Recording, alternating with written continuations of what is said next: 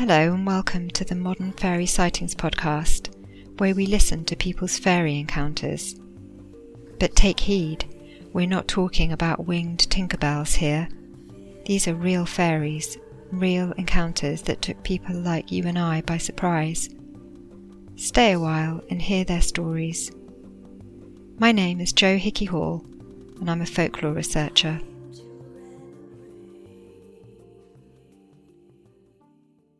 Hello, dear listener. I hope you're well. We just had Easter weekend here in the UK and enjoyed some sun and reconnecting with loved ones. I hope you've been able to do that too, wherever you are. I'm really happy to be back here with you, and I've been looking forward to releasing this episode. As you may know, the episodes have now switched to monthly release to allow me more time for research and writing. I have a day job and a family, so it's hard to squeeze it all in. But one day I intend that this will be my actual day job, as I love to immerse myself in this project. Thank you so much, as always, to my dear Curious crew for their ongoing generous support, and a special welcome to Karen, who joined us recently. If you're missing your fortnightly dose of otherworldliness with Modern Fairy Sightings, you can join us at Patreon, where I'm still releasing exclusive episodes for supporters every 2 weeks. These relate to fairy folklore and my own research in this area. You'll also get access to all the monthly bonus shows that relate to each episode. Usually it's unheard material from the conversation that reaches more personal aspects of guests' experiences, so that's 3 episodes a month. There's also a Discord chat channel, and we meet for monthly Zoom catch-ups. I'm afraid I still haven't managed to fix my contact form, but I'm hoping to get it sorted soon. In the meantime, contact me at scarletofthefae@gmail.com, and you can also find me on Twitter and Instagram at _remain_curious. I really love to hear from you, so do get in touch. The website is scarletofthefae.com. Now, quite frankly, this episode is epic. Our guest is Mike Clelland, researcher of UFOs, owl experiences and synchronicities, and how they all tie together. His work is fascinating, and I've been a fan for some time. If you're a regular listener, you'll have heard me talk about his research previously. Mike talks us through his journey, coming to terms with his own experiences. He had some strong childhood encounters, one involving UFO sighting and lost time. Later in adulthood, a series of synchronistic events involving owls propelled him on a course of research into the connection between owls, UFOs and synchronicities. The results are pretty mind-blowing and resonate deeply with many of us who are familiar with these sorts of experiences. During our chat, I shared my own synchronistic owl experience with Mike. It was quite a big decision to release that section publicly, but I eventually decided that in honour of Mike's openness with his own experiences, I would share my own. The show notes, as always, are at scarletofthefae.com, with Mike's contact details and some links to his books and research. There's a bonus episode on Patreon, and the links are on the show notes. This episode is also available as a video interview with Mike on YouTube. It's on my Modern Fairy Sightings podcast channel. Now that I have a little more time between episodes, I'm editing other video interviews as well and getting them up there over the coming weeks. So do subscribe at YouTube and then check back for forthcoming releases. Enjoy. Time to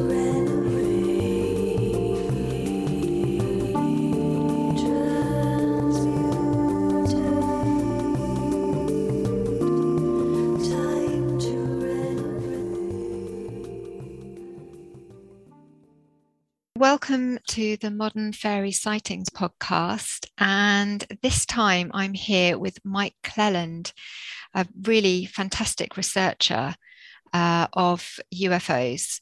Mike is the author of The Messengers, a book that many of you may have read. After The Messengers, he wrote Stories of the Messengers and Hidden Experience about his own experiences in revealing these matters. Welcome, Mike. Really delighted to have you here. It's my honor. It's my honor. I've been looking forward to this one.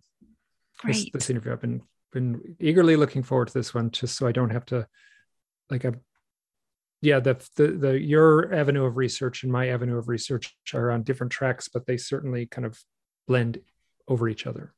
They really do. And I think there's a bunch of us researchers that are finding that more and more, aren't we? That, many of these kind of experiences overlap.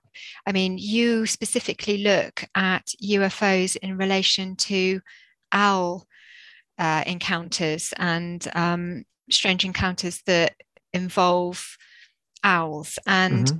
perhaps we can talk a little bit later about my own kind of experiences with that. But I'd really love to hear how you started on this journey with your own research and how that came to be. Well, it's a long story to tell it fully. I'll make it a little quicker here because, but it's interesting, and I've told this many, many times.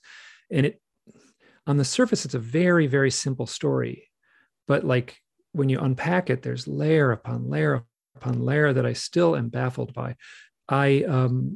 In 2006, I was 44 years old, and I was living out west in America near Grand Teton National Park, which is right next to Yellowstone. So just a remarkable part of the country with lots of camping and lots of outdoor stuff, and in a very small town next to Grand Teton National Park.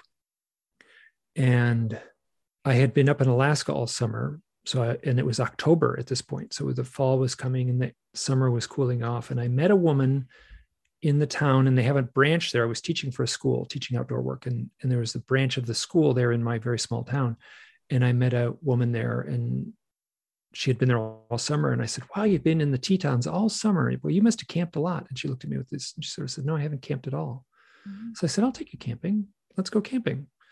Basically, that's terrible. You have to go camping. If you live here, it's too beautiful not to go camping. So she said yes, and we went out for one night. Now, this was a stranger. And I've told this to people before, and they're like, this is like a first date, right? This is like a total stranger. And I'm like, yeah, but the culture there was kind of like, that was pretty normal, like for that kind of thing in that culture to just, it's sort of a camping outdoor culture. So that was very normal. So we went into the mountains, and we went with very light packs for just one night. And we left around lunchtime, and that means we could get in the deep into the mountains. It's pretty far north, so the sun stayed up late, and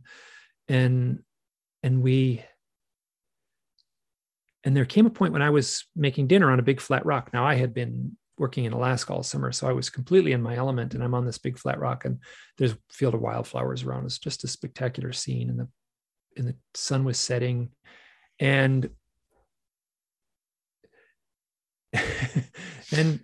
she says something really remarkable. And I'm like, wow, like this is, I'm impressed. Like I didn't expect that. It was a complete stranger. Like it was someone I really didn't know. And we started talking, the conversation got really deep. And at that moment, an owl flew over us, and then a second owl, and then a third owl flew around us. And then for the next like 2 hours, as the sun set and the moon came up, these owls would fly around us and land near us, and land on branches near us and swoop past us. And so we're eating our dinner, and we cleaned up the dinner, and we walked a little ways to find a spot to sleep. And we didn't bring a tent, so we just laid right out under the stars and in this open field. And the owls would, if you lay on your back, the owls are very silent in flight. They have specialized feathers, so they're very silent in flight. So the owl would just swoop past us right over our faces. And it was just like the stars would be blotted out for just 1 second. And it was really, really magical. So the next morning, we were all like, wow, that was super amazing last night. And then we said, hey, let's, if I go camping again, I'll give you a call. And she said, okay. And so 4 days later, we went camping again. And the sun was setting, and 3 owls started flying around us, just like they had done 4 days earlier.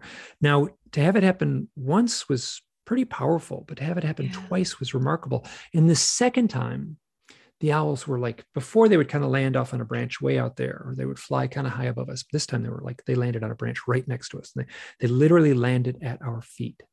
And I just remember looking at Kristen and just the look on her face was just like, and I was the same way. It was just remarkable. Yeah. And they flew off, and we slept that night. So to have it happen once was pretty cool, but to have it happen twice within 4 days was kind of mind-blowing for me. And now, what I didn't say at the time, and I wrote a little diary entry and I recorded it in the diary entry, and it's in the first few pages of my first book. It also shows up in the second book in a different telling of it, but excuse me, the third book. And then when I saw those owls, real owls, I heard a voice in my head that said, this has something to do with the UFOs. And it was like, was it my voice? Was it like I knew? So I already knew, like I had been reading UFO literature and I knew that there were owls connected with UFO sightings, and often in the context of what's called a screen memory. But these were little owls. They were this big, and a screen memory implies that the like people will report seeing 4-foot tall owls, and then under hypnosis they'll say like, oh, that's not an owl, that's a gray alien, like an alien with the big black eyes and the bald head. But these were little owls. They were about 11 inches tall. They were cute. They would land up near us. They'd fly around us. They were doing owl-like things.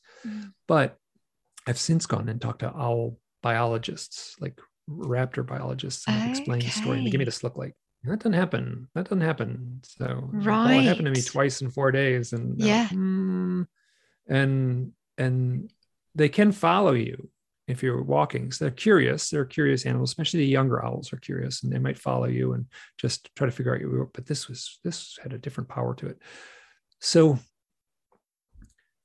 now to make things more complicated, so in 2006, I was at a point in my life where I was reading UFO literature, and I had experiences in my life. Growing up as a boy, I had a missing time event that was associated with a bright orange light in the sky. Yeah, that was an incredible one. Yeah, really amazing experience. Yeah, so that, and then I had another experience where I saw like a close-up UFO, close-up seeming that it was seen out a window with me and a friend. Yeah. And it seemed, whether it was very huge and far away or whether it was small and close up, it's hard to know, but it felt like you could see the structure very clearly. And we watched it for maybe 30 seconds. It was sort of I'm going to use this, just sort of a coffee can shape. But it was like descending at this weird angle, and it was rotating like this, if that makes sense. So so it wasn't a helicopter doing this, right? But it was like and it was so eerily smooth. Its motion was so eerily smooth that it just didn't look like anything I'd ever seen before. And we saw it for about 30 seconds, and then it disappeared. Yeah. And I used to say the lights turned off and we couldn't see it anymore. And I always knew I was lying. And I'm saying it vanished. So, which is very common in the UFO literature. And I'm more open to saying that now since I've read so many reports. So, and then I also had an event where which I'm happy to talk about. This actually would be one to talk about. We can talk about after I finish this. You asked a very simple question. How did I get into owls? And it's going on and on. No, it's wonderful. Yeah. Because it's the story of what happened. Yeah. Yeah. So I had another encounter when I was 30, which would have been, so I was 44, that was been 14 years earlier, where I was living in a house in Maine, in the rural Maine. And I woke up in the middle of the night, and there was a bright light shining in the bedroom, and I was in this house alone. And I sat up on my elbow and looked out the window, and the window was right pushed up against the bed. And I looked outside, and there were 5 spindly beings out the window, like skinny, eerie, skinny beings with big bald heads and big black eyes. And they were backlit by a bright white light. And they were walking towards the house. They were walking towards me, and I was the only one there. And I should have been terrified. And I wasn't. I was totally blank. I was totally vacant of any emotion. And I heard a voice in my head that said, oh yes, they're here. Now is the time to put your head on the pillow and shut down. It was very calm. And I just put my head on the pillow and went to sleep. I don't know how long I saw them, maybe 20 seconds without any emotion at all. And in the morning, I never even bothered to go out and see if there were footprints in the snow. It just seemed too unbelievable to take serious. So back to camping with Kristen. At that point in my life, I was reading UFO literature, and I knew the implications of these stories. Like you read these stories, and if you're familiar with the UFO literature, there's like the UFO contact experience, whether you call it abduction or whatever term you want to use, an encounter. So I recognized like missing time, these beings walking towards the house. Like I wasn't going there. Like it was like, okay, I can read these in a book, but it does not involve me. No way am I going there. I'm going to deny this. I am going to deny this. And at the same time, there was like this, like when you the tea kettle's on the stove, just before it whistles, there's like this little sort of, it's just about to start. There's this kind of like everyone in the kitchen knows it, Yeah. And that's what my life felt like. It felt like, oh, this is going to happen whether I want to or not. And then that's when the owls happened.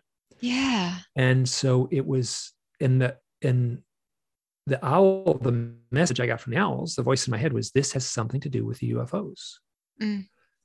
So like I saw owls, real owls, heard a voice in my head that said, this has something to do with UFOs. And then I started into my own self-research. So it was a combination of self-research. And because of this powerful owl experience, I just started asking everyone I knew who had like a UFO experience. I said, have you had any odd experiences with owls?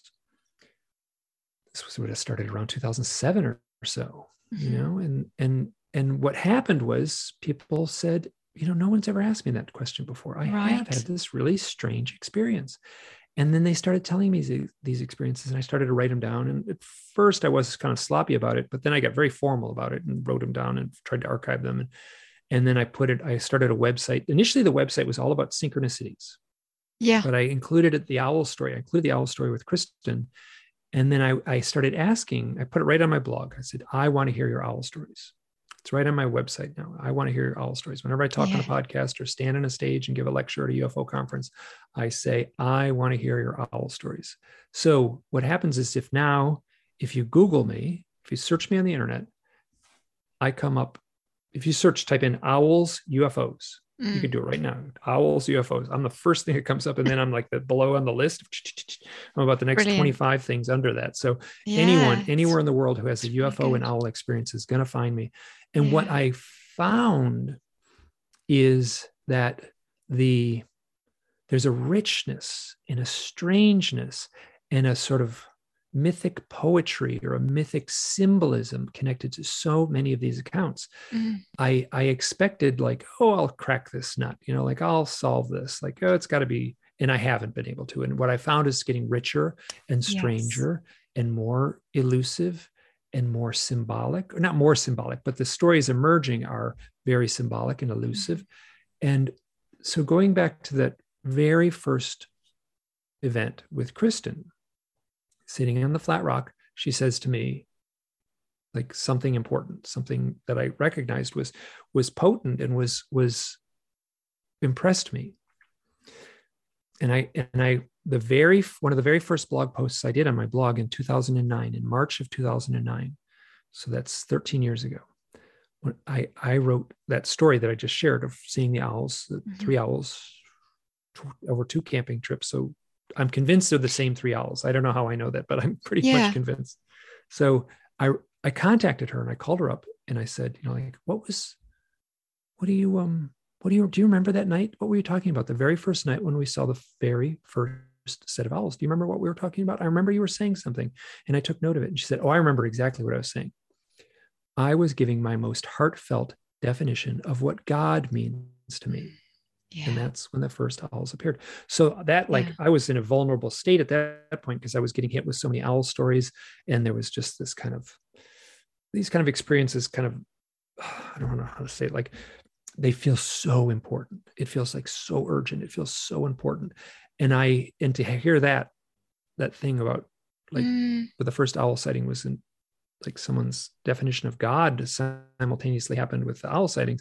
Just like I basically went insane for a few years.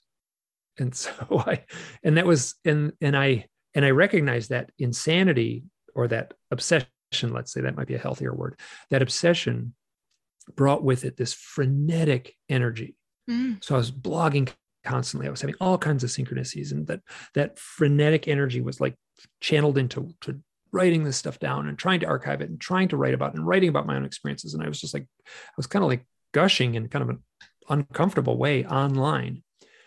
And what I'm convinced that energy reflected back at me, and then I was getting synchronicities from that heightened energy. Like I was generating these synchronicities. I was putting a crazy amount of energy out into my world, into my sphere, like reaching out. I had the internet, so I was reaching out to the whole world.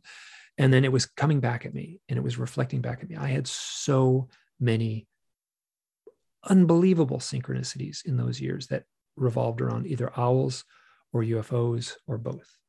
And it really rattled me. And I've settled down greatly since then. And I'm much more at peace now. And so I'm much better at talking about this. And you can read it in my writings, the old writings that I did at the time. Wow, you can just sense that I'm shook up.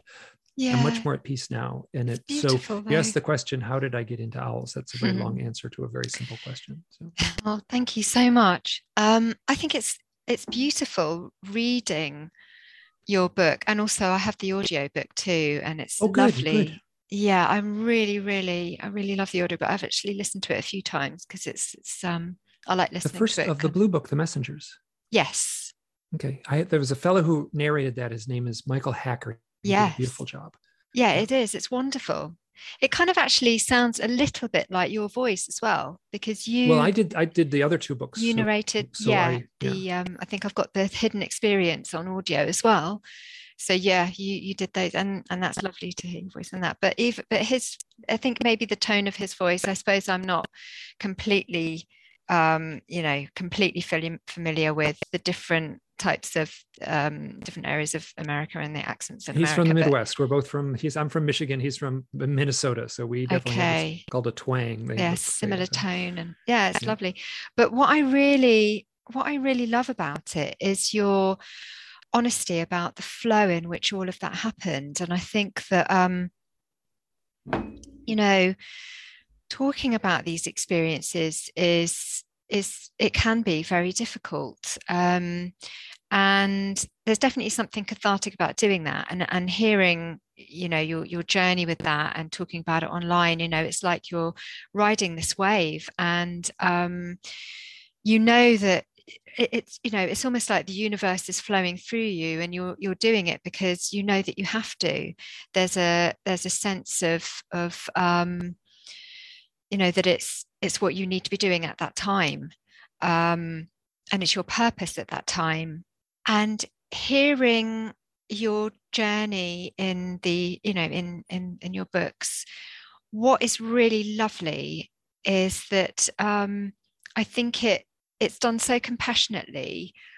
There's so much compassion for yourself and what you were going through, and I think it offers a lot of hope and reassurance for people that have had these strange experiences themselves, and not necessarily owl and UFO experiences, but as we know, there are so many different types of extraordinary experiences, if you want to call them that, and how people process them.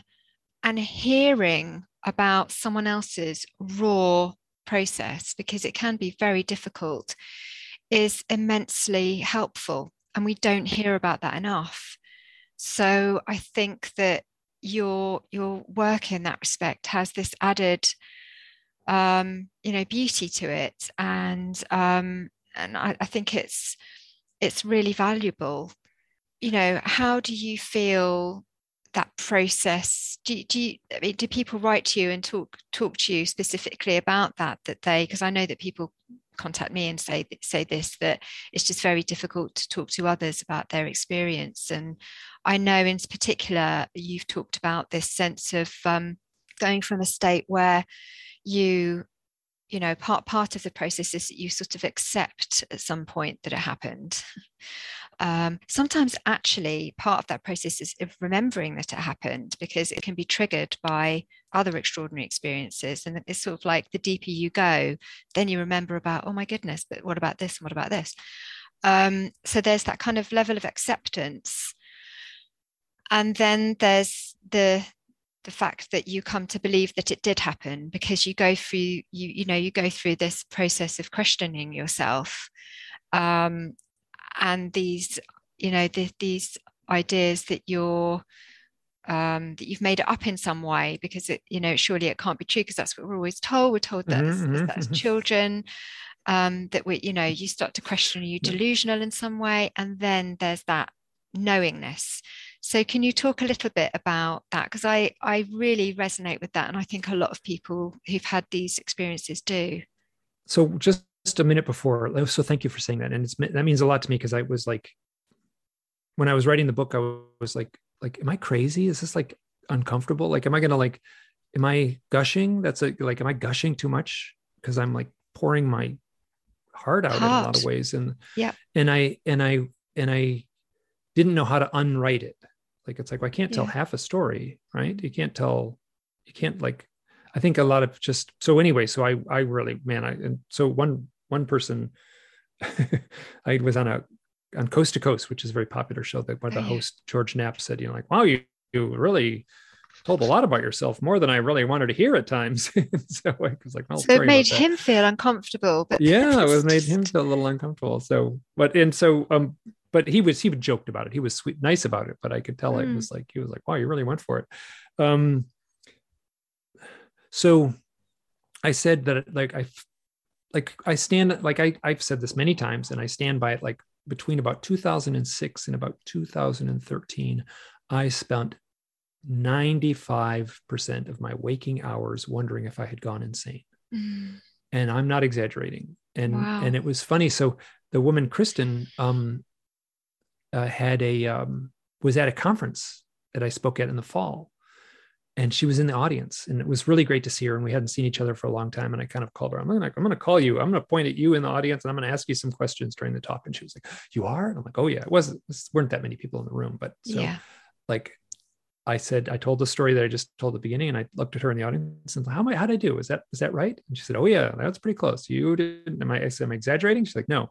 And then because she knew me at this time, she knew me very well during this time where I was like, I think I'm going insane.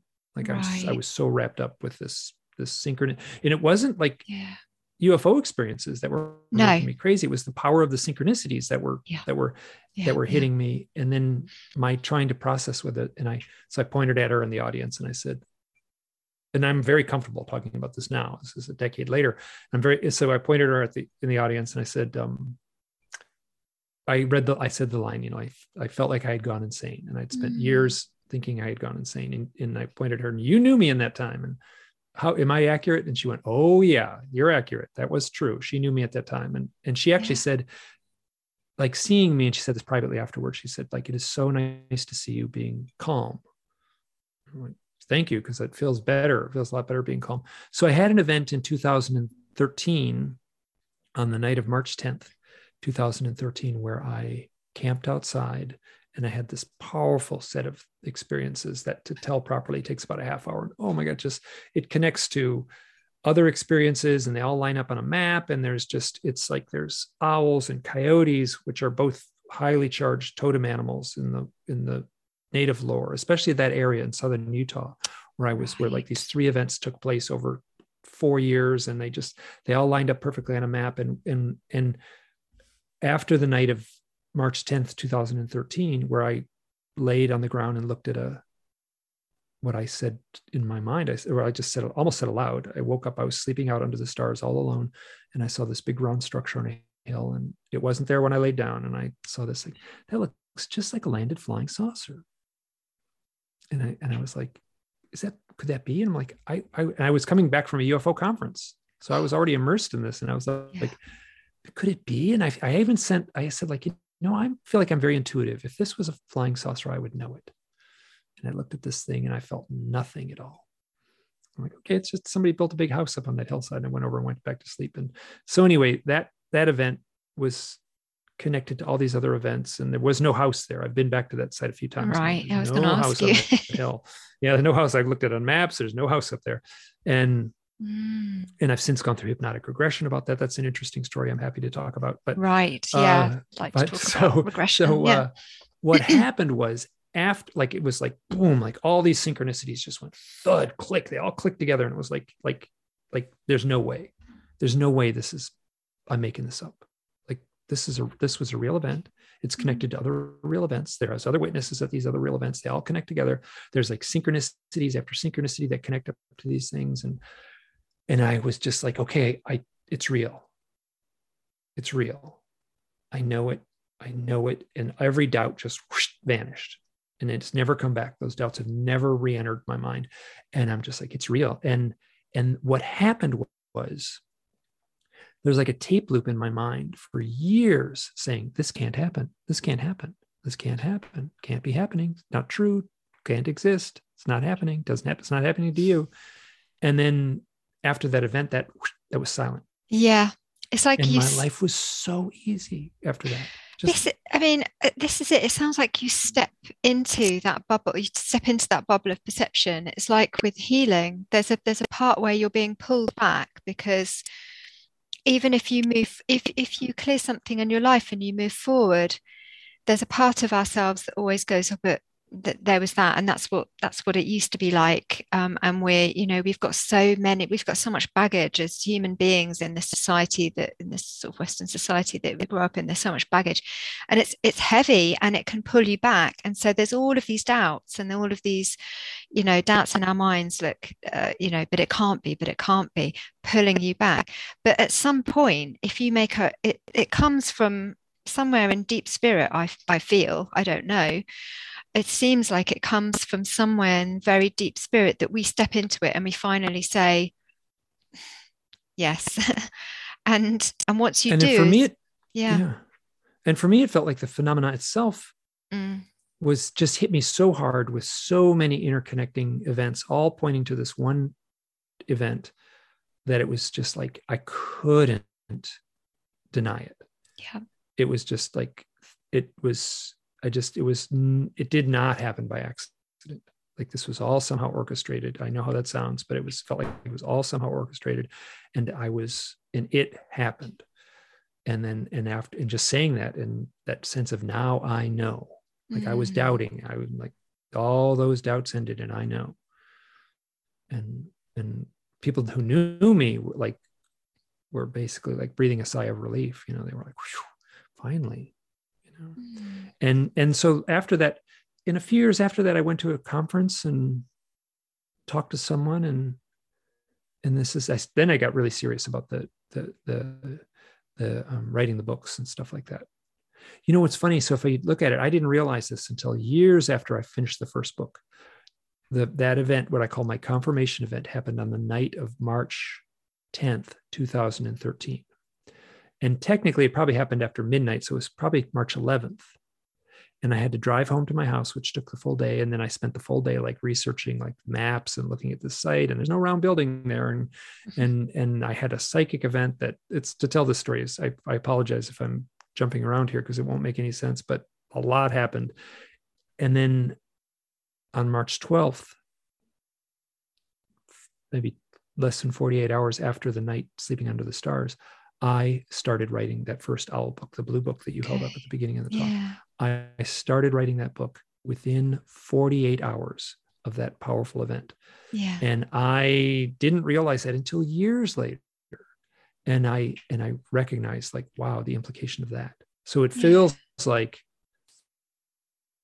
I mean, I don't want to say I'm a puppet on someone else's controlling my strings, but it feels like I was motivated by an outside source to do that. It might have been some higher part of myself, but it's impossible for me to pull, to truly know. But it feels like that first book was generated by an outside source, not just myself.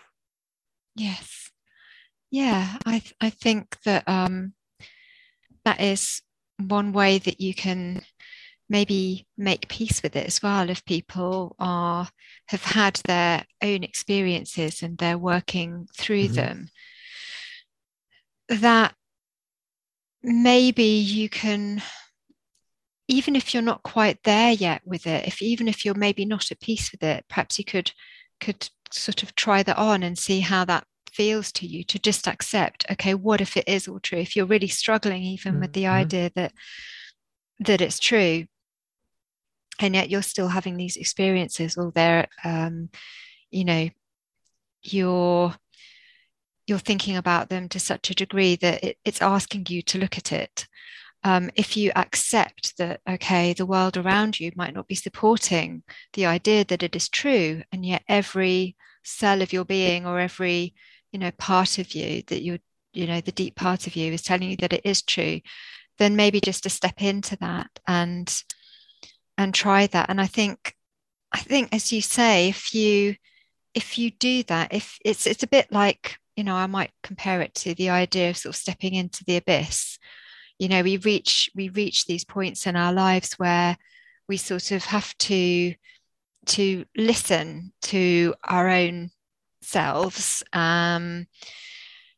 despite what might be being presented in the external world, and everything we're told about how the external world works, and step into that abyss and therefore just trust that process. But what you tend to find, I'm just speaking from my own experience and other people I've spoken to, is that when you do that the path, as you say, like with the book and everything that happened, after that time with you, with people getting in touch and the blog and everything, it sort of forms a path, and you simply just need to walk, to trust it and walk it. Yeah. And you have to let go. You have to let go. And I mean, I was clinging to that old life. I knew the old life was crumbling. And what happens is, I mean, I guess we go through it many times throughout our lives. We have a death and rebirth experience. All kinds of things can be that. I mean, graduating from high school or moving away from the house that you grew up in is a form of death and rebirth in a lot of ways. But wow, this experience of like saying, yes, this is real, was I had to like the universe had to hit me with its whacking stick. The Zen Buddhists, when you're not meditating right, they have a special stick they hit they hit the students with, the monks, if they're not sitting upright. So I felt like I was being endlessly beaten by the Zen whacking stick until I finally just submitted, and just, that's a horrible way to put it. I mean, I finally abandoned myself and said, yes, this is really happening. And my life got much, much calmer. And what happened was I still was getting just as many synchronicities, but they didn't have the frantic, urgent energy that they had before. I was getting gentler synchronicities, more playful synchronicities, rather than the kind of urgent, unsettling synchronicities that were keeping me off balance before. And now it felt like the synchronicities were gentle enough to keep me on the right path. Yeah, it sounds like comparable to other spiritual awakenings as well. For people going through any kind of spiritual awakening, it often is like that. It's a bit like sort of being born into a new world, and it all seems quite, it takes a bit of getting used to, doesn't it? But then, eventually you sort of find your groove with it. And so with the synchronicities, I know there's no real definitive answer to this, but what's your view on what synchronicities are? Because lots of people experience these, whether it's looking at the time and noticing, that it tends to be a particular time. For me, it's always 2112 because I love that really? album. It's a palindrome, yeah. Oh, right. Really? Well, yeah. Okay. Because of it's that. It's a palindrome, yeah. It's a palindrome, but also the Rush album, which I love. Yeah.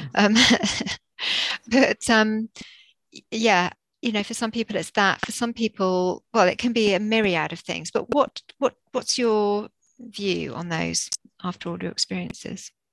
So the title of the first book is Owl, Synchronicity, and the UFO Abductee. And basically, I'm the UFO abductee, even though I talk to a lot of other people. So it's kind of my first person story in that first book also. But so there's UFO sightings, right? Powerful owl experiences, often very symbolic, and synchronicities. I give them the same weight, right? So synchronicity, some people are very dismissive of it, right? Oh yeah. You thought of someone and they called you on the phone at the same time. Like, so what? Happens all the time. I'm like, no, that's a magical event. So I weight those equally. Someone has a powerful synchronicity, someone has a UFO sighting. I don't give one more credence than the other. I try to weight them equally. Powerful owl experience. So these three things are all part of the same, like I don't underplay any of them because I'm convinced that all three of them in some form are a magical event. Yes, you can see an owl and it's just an owl, right? But some of the stories are weighted so heavily with other things that are just rich with symbolic power. And then the definition that Carl Jung gave, I should be able to do this off the top of my head. He basically said it's the very loose definition would be that a synchronicity is a coincidence that is meaningful to the observer. And there's researchers out there who speculate on what it may or may not be, like the source of it. But I'm like, how do I know, right? So I'm content saying it's magic and not worrying about the source. I say magic. It is magic. It bugs. I'm certain it bugs academics and people, serious thinkers. But I'm going to say it's magic. A synchronicity is magic, and that loosens it up because then I can just list the story, right? So you can analyze it, overanalyze it, and try to speculate where the source is. But if you tell a powerful synchronistic story of a powerful synchronicity, that has all the power it needs, right? You don't have to try to explain it. You can just go, wow, and be in awe of the story, and then move on, and then just say like, okay, something's at play in the universe. There's a fellow, this is one of my favorite chapters in the first book, the Blue Book. I interviewed a fellow named Kirby Surprise, Dr. Kirby Surprise, which is a great name. It's fabulous. He's a synchronistic, I'm not sure of his title. He's a clinician. I'm not sure if he's a psychiatrist or a psychologist, but he works with patients, and he also wrote a book on synchronicity. And he says, well, this is here. So this is how I met him. This is so funny. So I heard him interviewed on a podcast. He's a great storyteller. He told some great stories about synchronicity. And then I contacted him and said, like, I would like to talk to you about my own synchronistic experiences. I'm finding that people who have UFO contact have more synchronicities than the average person. Yes. That's because I was talking to these people with UFO contact. Yeah. And he got right back to me. He said, well, from my own personal experiences with UFOs, that's not the case. And I'm like, wait a minute, your own personal experiences with UFOs and you write a book about synchronicity? You're like, that's exactly what I'm talking about. You're proving my point by and he said, get my book and read my book and then call me back. And so I got his book. I read his book. And so on some page, I wrote it down, like on page 216, he says, you can generate your own synchronicities. You can simply ask the universe, I want a synchronicity. And then you can generate your own synchronicity. And then he said, I like to generate owls. I almost dropped the book out of my thing. It was like, he said, like, wasn't that you're like, it's all like you had your UFO experiences, you have owl experiences, and you write a book on synchronicity and you study synchronicity. It's all. So I got to him, and I'm so glad so glad I recorded this conversation, because he was a joy to talk with. It was like Luke Skywalker at the feet of Yoda, he's just so wonderful. But he said, I said, I'm having all these synchronicities about UFOs and owls. And he said, you are researching two very powerful subjects, UFOs and owls. Both of them are highly charged. There's a long lineage of mythology around the owl. There's a long, recent history of the UFO. These are highly charged. And it should be expected. If you're pouring your energy into these subjects, the universe will reflect it right back at you. And he said something that I've used so often now. He said, we are all just parakeets in a cage, pecking at the mirror, not realizing it is our own reflection. And I was like, oh, that was me. It was me in that moment. When I was talking with him, it was like right in the height of that, like, oh, I'm going crazy kind of vibe. And it was, so I was like, oh, that's a beautiful way to say it. Like, helpful. We are somehow putting this energy out, and it's us. We're putting the energy out, and it is being reflected back at us. I obsessively was researching UFOs and owls. I was getting UFO and owl type synchronicities. So I was pecking at the mirror, not realizing it was my own reflection. And so that was that quote alone, and that he was a joy to talk with. And it was very helpful for me to have that. So your question as far as synchronicity, here, let me just tell a good synchronicity story. I've got so many of them. It's funny where a magical act, what's a synchronicity and what's something magic. This is this doesn't fall quite under synchronicity. But I'll tell a story. So a fellow gets a hold of me, and he was living on an Indian reservation in Michigan. And I grew up in Michigan, and I looked this up. I didn't even know it was there. It was not, so I looked it up on a map, and it's this little teeny small area some reservations are huge. This looked just like a neighborhood. Okay. Yeah. So it was a neighborhood. It was all Native Americans. And so it was right near a little, like a park. It wasn't really a forest, more like a park. And he was flying a kite as a 12-year-old boy. So he was a Native American. It was Huron tribe. And he was flying a kite, and he really loved this kite. And somehow it like got pulled out of his hand by the wind, a big gust of wind, like the kite flies off and the ball of string goes off with the kite, and it goes into the forest. And so he gets his friend and said, I want to find that kite. Let's go in there. So they went and walked around the forest, and they saw the kite up in a tree. And they walked to the base of the tree. And at the base of the tree, all wrapped up in the string, was an owl. Oh my goodness. So they got an adult, and they cut the owl out of the string, and they actually had to nurse the owl back to health. I think they took it to a raptor center, and they released the owl. Yeah. So your little boy saves an owl, like captures an owl in a string, saves it. And then I heard this story, and I asked, are you a shaman? He's an adult now. And I said, are you a shaman? And he said, ooh, in a word, yes. And he basically told some shaman stories that were very challenging, like very personally challenging for him. Yeah. So the reason I asked, are you a shaman, is because I had heard so many similar stories for people going through a shamanic initiation and having experiences with owls. Yeah. This is something that I've found fascinating in your book, that you say that there are a few different sort of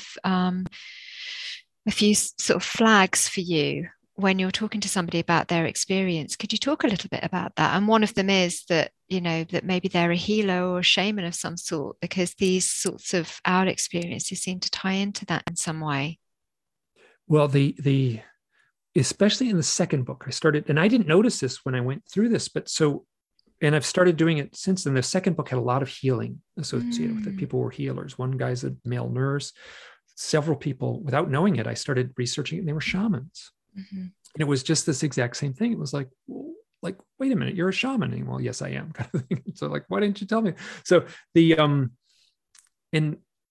so when I do this stuff, I talk to people on the phone all the time. Get on the phone, you talk to them on the phone, and I have a clipboard. Like I just work with this clipboard. I have a clipboard right next to me on the desk. And when I talk to them, I just write down the time, the date, their phone number, just a few key things, a couple key points. I don't take a lot of notes. It's usually just one piece of paper. So if I ever contact them again, I can just look back at the paper and, oh, you're the one that had the owl experience with this.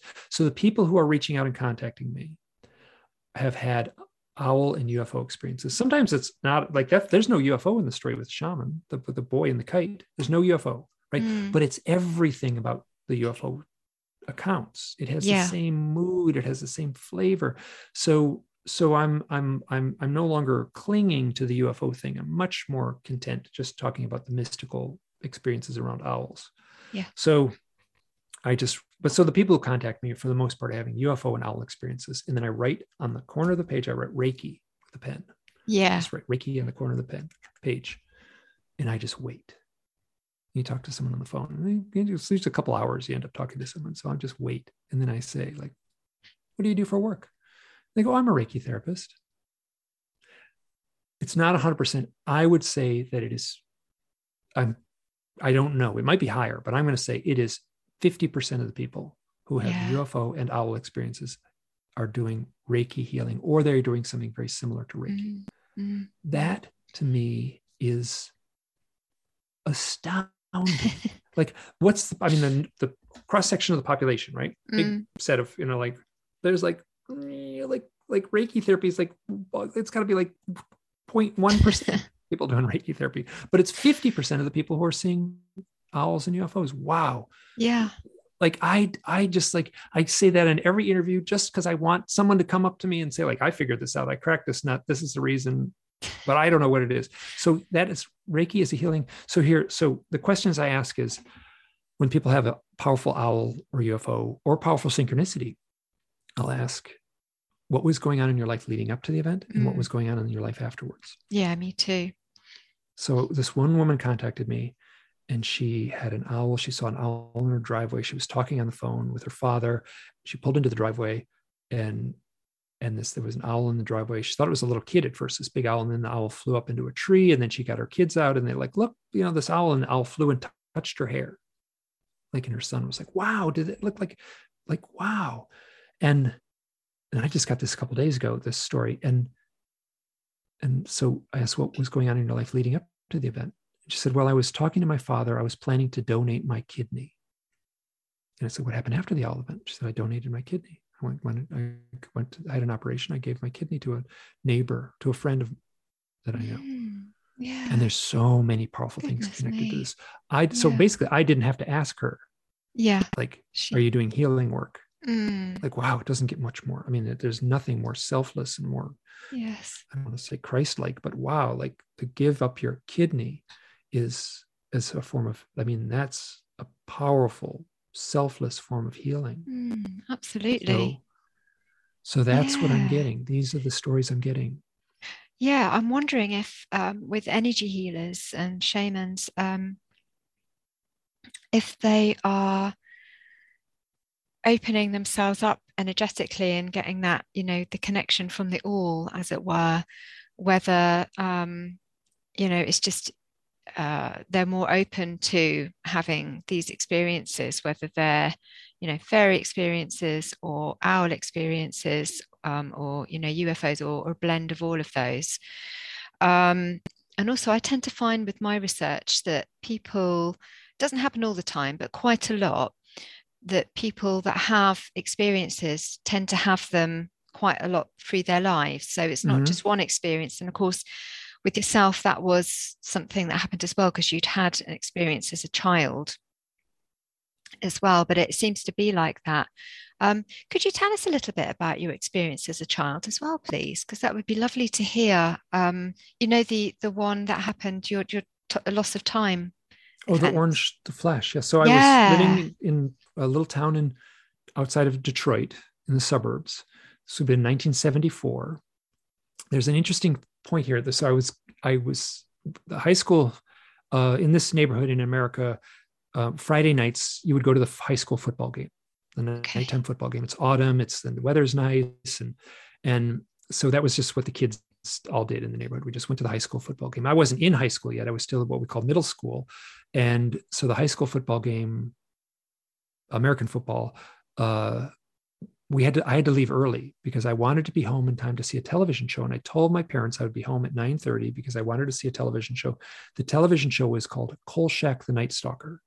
And I don't know, you can watch this on YouTube now, but it is all about, it's a wonderful show. I was 12 years old. It was a perfect show for a 12-year-old boy. And so I'm walking home, and we get to this point in the neighborhood. I know right where it is.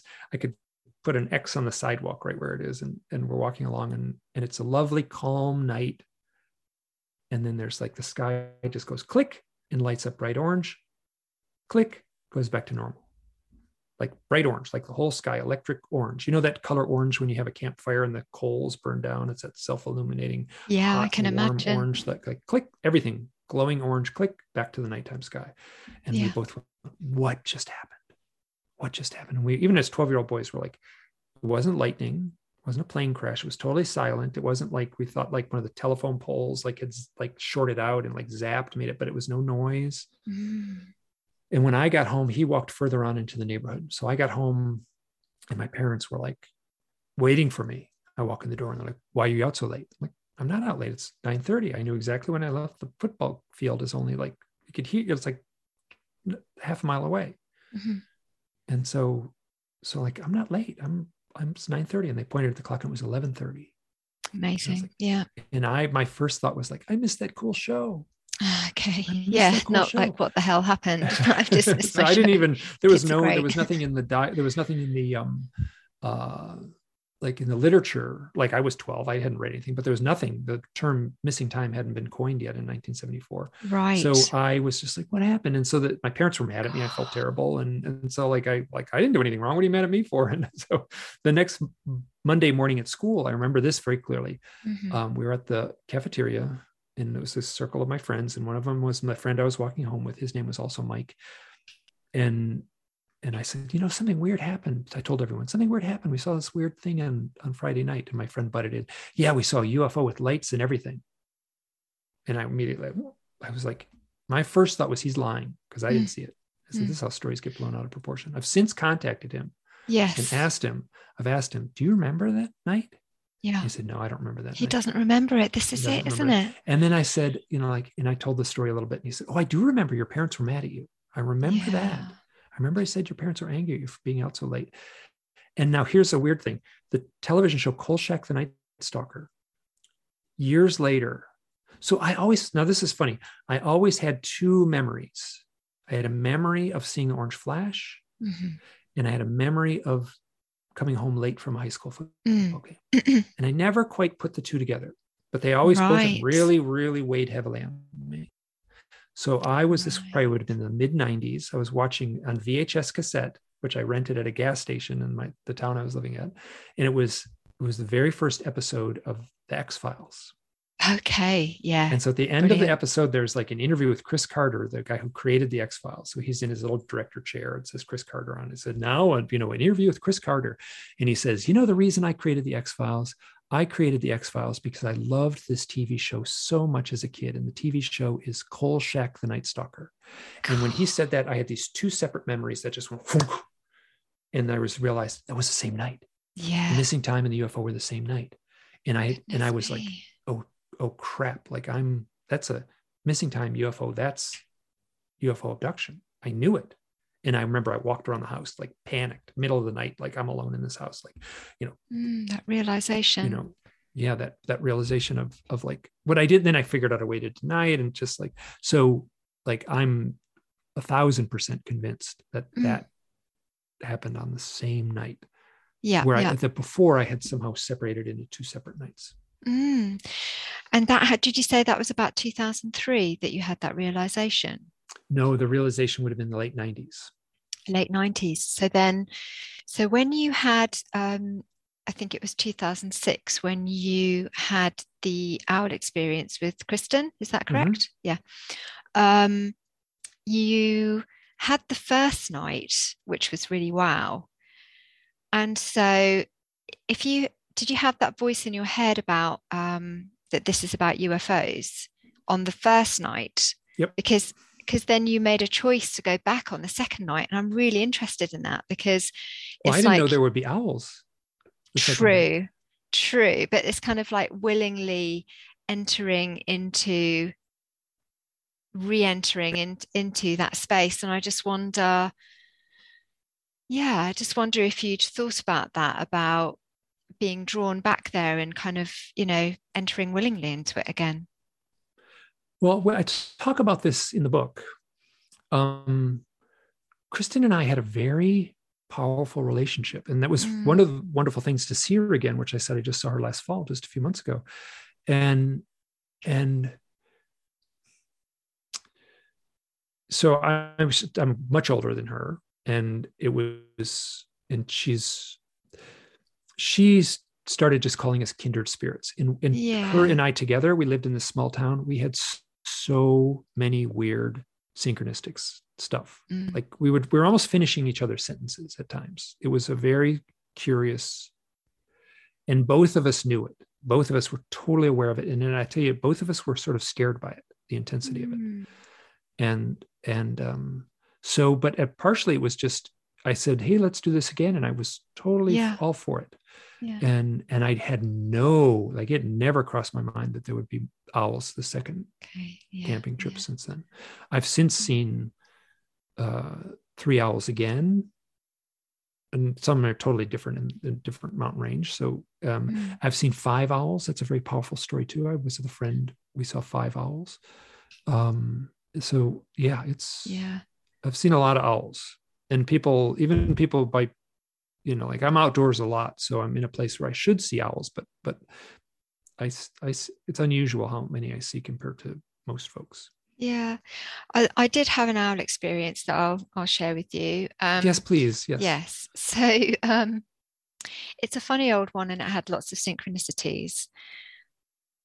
So where to start? How I found your research was that I was because of the research I do with fairy encounters, I check in from time to time with, as much as I can in my own way with the Fae to ensure that I am doing, that I'm not kind of overstepping the mark, that I'm on the right track, because this research was initiated by me meditating in the garden during the beginning of lockdown. And this is when this overwhelming sense that I needed to start doing this podcast came about.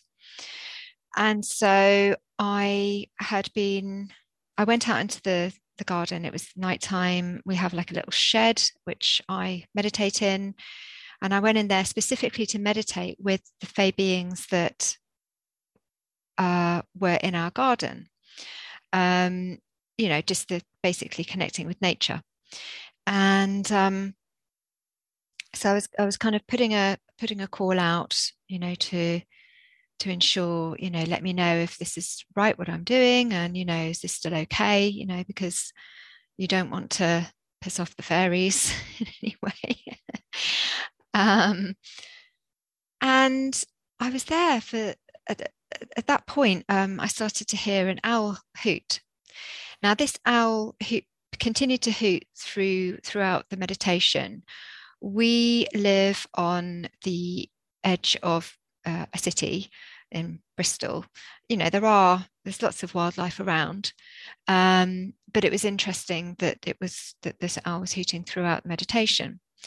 And at one point, I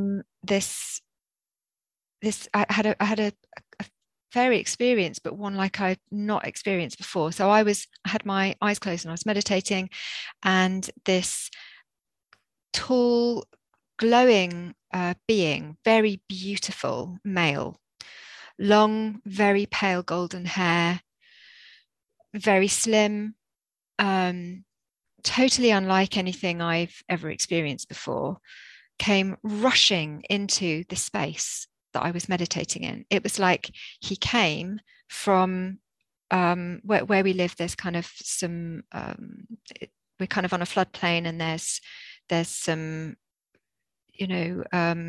sort of woodland up at the top, and it felt like he came from there.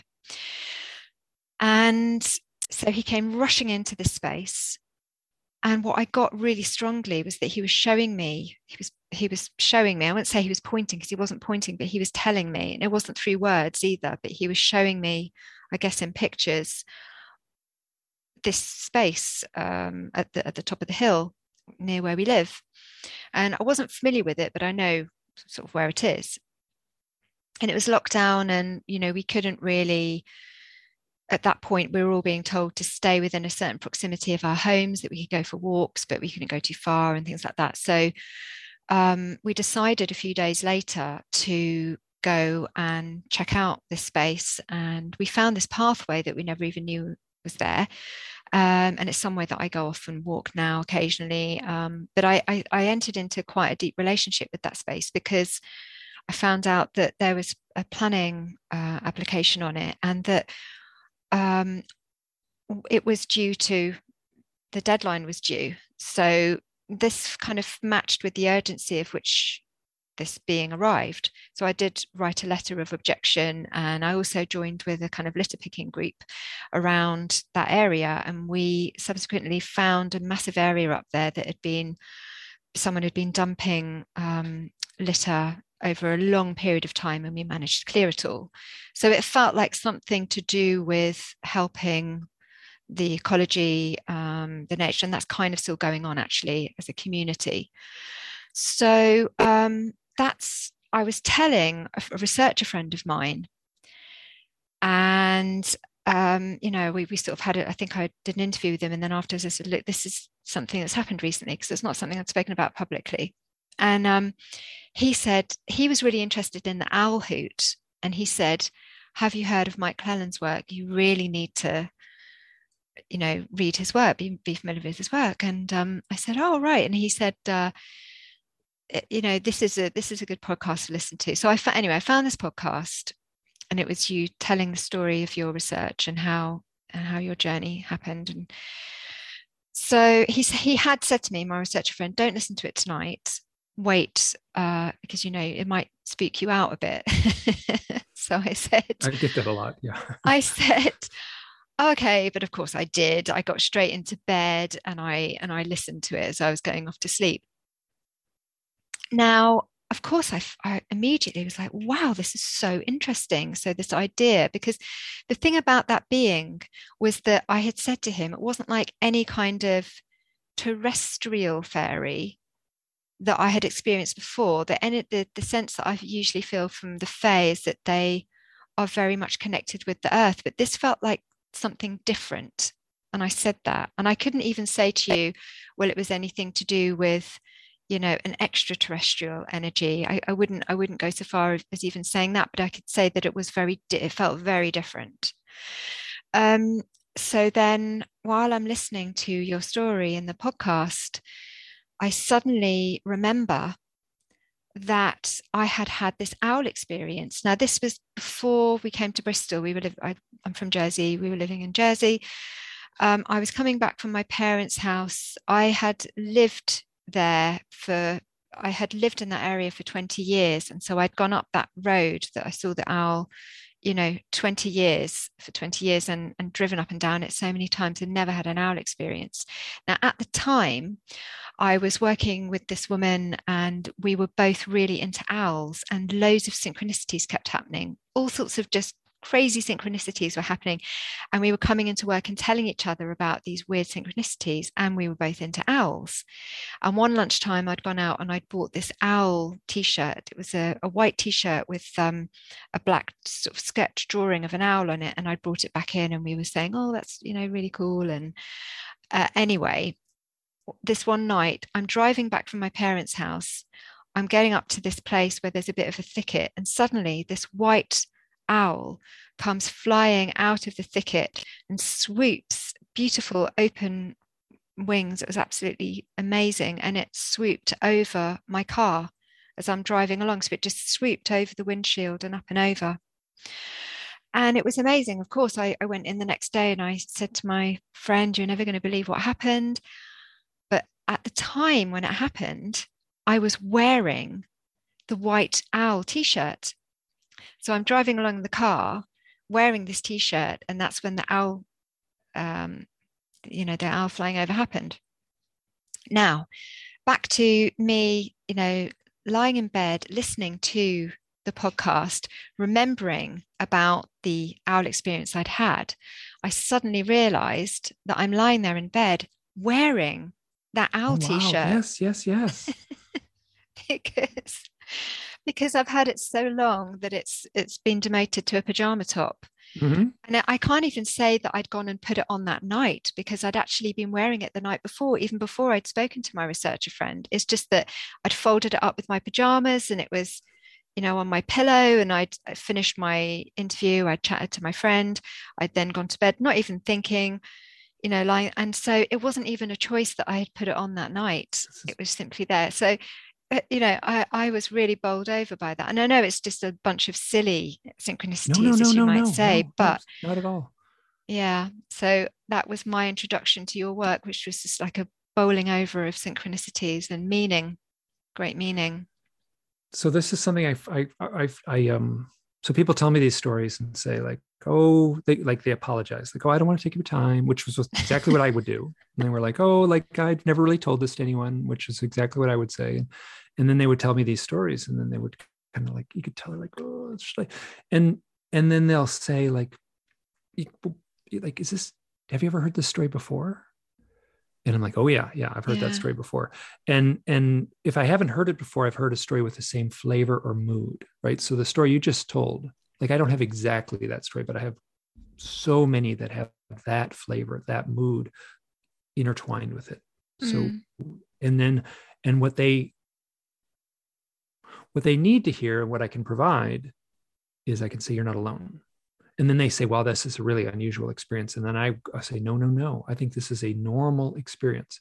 And then I would also say that this is a normal experience all throughout history. There's a rich lineage of UFO literature, and I did the thing I do all the time. I say UFO when I mean owls. So there's a rich history of owl folklore and owl mythology all throughout human history. Like some of the earliest drawings in the world are of owls in caves in France. So somebody was aware of owls. You've got a little owl right behind you there on your shelf there. And so I am arguing in my books, and this has been more, this is the one thing that seems to be consistent. It's everything in my research seems to be feeding into the same stream where people are having people are having powerful owl experiences. Maybe it's with a UFO, maybe it's with a meditation. So in my research, I've got 5 things. I should be able to do this off the top of my head. I've got UFOs and owls, meditation and owls, shamanic initiation and owls, psychedelic,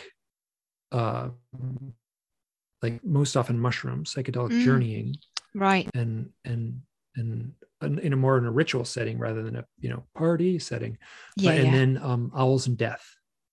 Yes. So those are those, and there's more, but those are the ones that kind of that emerged now. Yeah. So those, I'm convinced, have been happening all throughout human history. UFO might have had a different definition to primitive man. They might have called them the gods or the angels or the forest lights or something. And now we call them flying saucers, and we point there where we just anthropomorphize and say they're just us, further down the timeline. They have a fancier spaceship than we do. They're essentially us. I can wrap my mind around, us flying to another planet and then researching the natives there. And that's what they're doing. Just like we fly into Yellowstone National Park on a helicopter and research the bears, they fly into our atmosphere and research us, and they're coming from some far off place. That's a clean thing that fits until you factor in the synchronicities, until you factor in all the weirdness, then it falls apart. But you have to look at this outlying data in order to say, like, that simplistic definition doesn't work, because this other outlying data, like, I mean, when the bear biologists in Yellowstone capture the bear and tag it and weigh it and do medical things on it, they actually drug the bear, and the bears can still see. I've talked to bear biologists. The bears can still see, and they have to put a blindfold on the bear because they don't want to scare the bear. So then they do all these things. They weigh it and stuff. And then they let the bear go. Now, does the bear go back to his other bear friends and tell the story and then say, "Oh, I got taken by this thing"? And then, but then does the bear have synchronicities? So here's what happens. So there's a very conservative organization called, I'm getting way off track. There's a very conservative organization called MUFON, Mutual UFO Network. And they have a checklist when people have a sighting. And the checklist is very simple stuff like, what time of day was it? What was the date? How big was if you hold a quarter in your fingers, how big was the UFO at arm's length compared to the quarter? So they have these, could you draw a picture of it? These very simple things. Yes. And then in that long list, in the very conservative nuts and bolts milieu of this organization, on that list, one of the questions is, how has your spirituality changed since your sighting? And have you had any psychic experiences since your sighting? So even the most conservative organization is aware, like, people have. So what happens is people have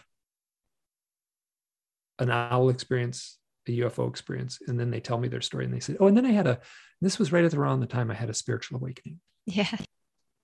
And then what? And I'll say, "What happened afterwards?" And like, well, I started having these psychic experiences, and I could I started having ESP essentially, and that's very common. Very common. And sometimes it's scary for people. And I don't know if that's true in the fairy lore too. Yeah, definitely. I think, absolutely. And that's a question that I always ask my guests as well is, what was happening in your life at the time, and did it mark a transition, and how was it afterwards? Because, it definitely, for a lot of people, marks a period of awakening. And, particularly the last couple of years, with everything that's been going on in the world, do you find, have the people that have been contacting you, have you noticed that there's been an increase in that? Have you noticed any kind of shift in what they're experiencing? Is there anything that's changed at all, or anything that of note over the last couple of years? It's tough to know because partially there's a few things that like it ebbs and flows. And there's I had a very popular, like I did a talk and it was on YouTube, and that somehow got on the YouTube algorithm, and it was like put to the top of the list. So on the sidebar, it would say, owls and UFOs, and there was a picture of me like talking from a podium, and then that, for somehow, I don't know why, but it got pushed up for a couple months. Wow, I was getting 3 or 4 people a day saying, "Here's my owl and UFO experience." So that was based on like an algorithm on YouTube. That didn't have anything to do with the consciousness of the public. But so my sense is that these experiences are happening and have happened all throughout human history. Yeah. And we like, if we turn the clock back 400 years, 500 years, and you were out in the plains of South Dakota, right? And you were living in a village and you had a powerful experience, let's say with a light in the sky and an owl. You could go to the shaman, knock on the teepee and sit with him. And then he would play the mentor, I guess, or he would play the listening ear. And you would ask for, like, I need to better understand this experience that I just had. He could either fill you in on, given the folklore and the lineage of the tribe, or he could do a journey, whether that's through drumming or psychedelics or something like that, and ask the gods or ask his guides or whatever term you want to use, and then come back with an answer. And so what's happening now is like, I feel like I've been thrust into the position of being that person that people come to when they have this experience. I'm not a shaman, though I recognize at times, just by saying, you're not alone. This is a normal experience that other people are having too. I would argue that this experience goes all the way back to the beginning of humanity. Just by saying just that much and listening, I've provided a level of solace and a level of comfort and a level of peace to their experience that they wouldn't have had just knowing that they're not alone. So that doesn't make me a shaman, but I am providing healing a little bit, I would say. And I've also had a lot of people who've had their own contact experiences see me talk and hear me talk. And I've often say that, like, I have not had any negative negative pushback from me talking about my experiences. People may talk about me behind my back. Very few people have ever said anything to my face. Sometimes in comments or something like that, which I don't take very seriously under a YouTube video or something. But I will say, like, I've had essentially zero negative feedback. And so a lot of people have come forward with their stories, and then I've heard it on, like, just out of the blue. People have said, like, and they've thanked me later. They said, I came forward with my story because of you coming forward with your story. So that made me feel really like I have a responsibility to be as thoughtful and as honest and as even keeled as I can be, given what's been thrust upon me. Like, I say, I did not choose the owls, right? The owls chose me. And I would also say that like that first experience with Kristen, that was really the start of it all. No question at all. That was the start of it all. So I had UFO experiences. I wasn't going there. I was denying those experiences. I wasn't going to deal with them. The owls forced me to deal with them. So I saw real owls. I heard a voice in my head that said, this has something to do with UFOs, a messenger, right? The title of the book, the owl. I looked at the owl. I heard my own voice, a message. It wasn't the owl talking, but it was in my mind in the presence of the owls. And then it changed my life. What was going on before? I was in a state of denial. What was going on after? I started looking into my own experiences. So, and people say, oh, could you write more books? And I could say, I could write 50 books. It would all be the same story over and over and over again. It wouldn't do any good to write more books because it would just be the same story over and over and over again. I mean, So, essentially your story, what you shared. Oh, so I will say that you had an owl event, these synchronicities, and then you started your podcast about yeah. fairies. Okay. Very The interesting. owl event happened. The owl event happened a long time ago, but there was a big shift then because we left Jersey and came to Bristol and a whole new life. So, and it was very, very meaningful. So yeah, that happened after that. But I'm saying the owl event, meaning where the owls were hooting while you were meditating. Yes, I was already doing the podcast by then. But the meditation in the garden when this all kicked off was that's what inspired my initial meditation in the garden in early lockdown inspired the podcast. I was already doing the podcast probably for I'd maybe been doing it about 8 months, but it had probably only aired for about 2 or 3 months before I had the experience in the shed, something like that. It's very hard to pin these times down, and I have tried. It's really, I've tried to figure out exactly when that was, but I haven't been able to so far. But it certainly did mark, more kind of enlightenment, if you like. But I think that's really good advice that you give there in the way that to look at your own experiences, to explore your own experiences. I think that's really good advice for anyone that's listening that has had any kind of extraordinary experience, to give yourself the space to look at it and to look around it and be open to doing that. I think that's really good. One other thing that seems to be coming up right now is childhood experiences. Have you noticed that people have been talking about stuff that's happened, that they're remembering owl experiences or UFO experiences that happened in their childhood? People have childhood experiences. I haven't noticed anyone like coming forward saying like, oh, this memory, burst onto the scene. Like I never remembered it before, but lots of people have. So the age of 12. So I would say the ages of 6 show up a lot, 4 to 6 show up a lot, 12 to 14 show up a lot. And so those are sort of the childhood experiences, which would also be like in the shaman literature, a shaman would go through some event usually as a child. And a shaman, like nobody decides to be a shaman. I mean, I'm sure there's instances where someone does, but it feels more like, given my understanding of the how it works is that the village chooses the next shaman. And usually it's because the child has had some sort of break. Sometimes it's called shaman sickness. And that sounds like a schizophrenic mental illness when, so the way it's described in literature, and it's well understood in other parts of the world. We're in the West here where we would take our son or daughter in to get them medicated and such, and want them desperately to be like all the other kids in the school. But in other cultures that would be honored, and that child may eventually become the village shaman, not because the child chose it, but because the village itself said, you're going to be the next shaman. And then the shamanic initiation process is often brutal, right? So, or if it's not brutal, it's symbolically brutal, right? So they'll dance all night, or they'll dance for 48 hours until the initiate passes out from exhaustion, or they'll put the initiate in a cave and then seal the cave up and lock them in the cave for a certain amount of time and then let them out. So this is like a death and rebirth thing. There's like, they would stake kids out, or the initiate, the young shaman, they would choose them to be the shaman, and they would stake them out to the anthill in primitive tribes, and like basically torture. It's bad. I mean, but what it is it's a traumatic event, either symbolically traumatic or literally traumatic. And that would be part of the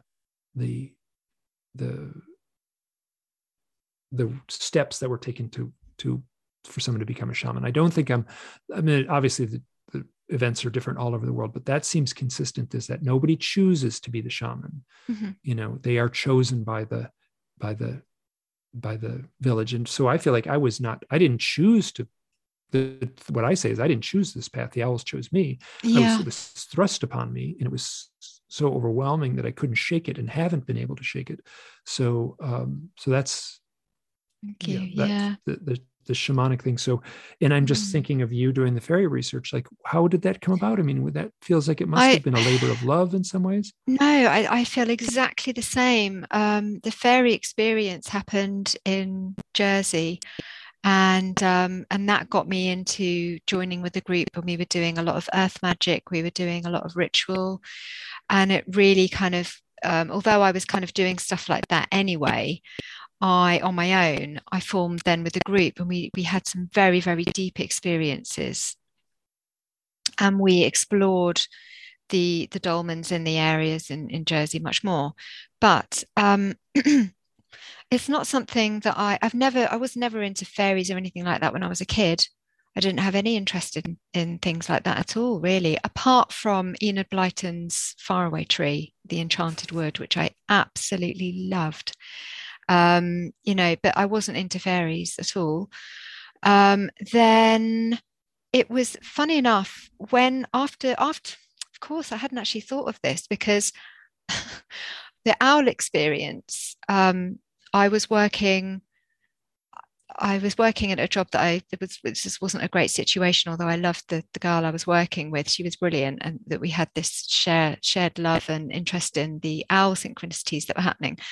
But I then got a really good offer for this job elsewhere. And it was a great move for me. And so I went to do that. But while I was there, I decided I was going to go and study with Professor Ronald Hutton at the University of Bristol.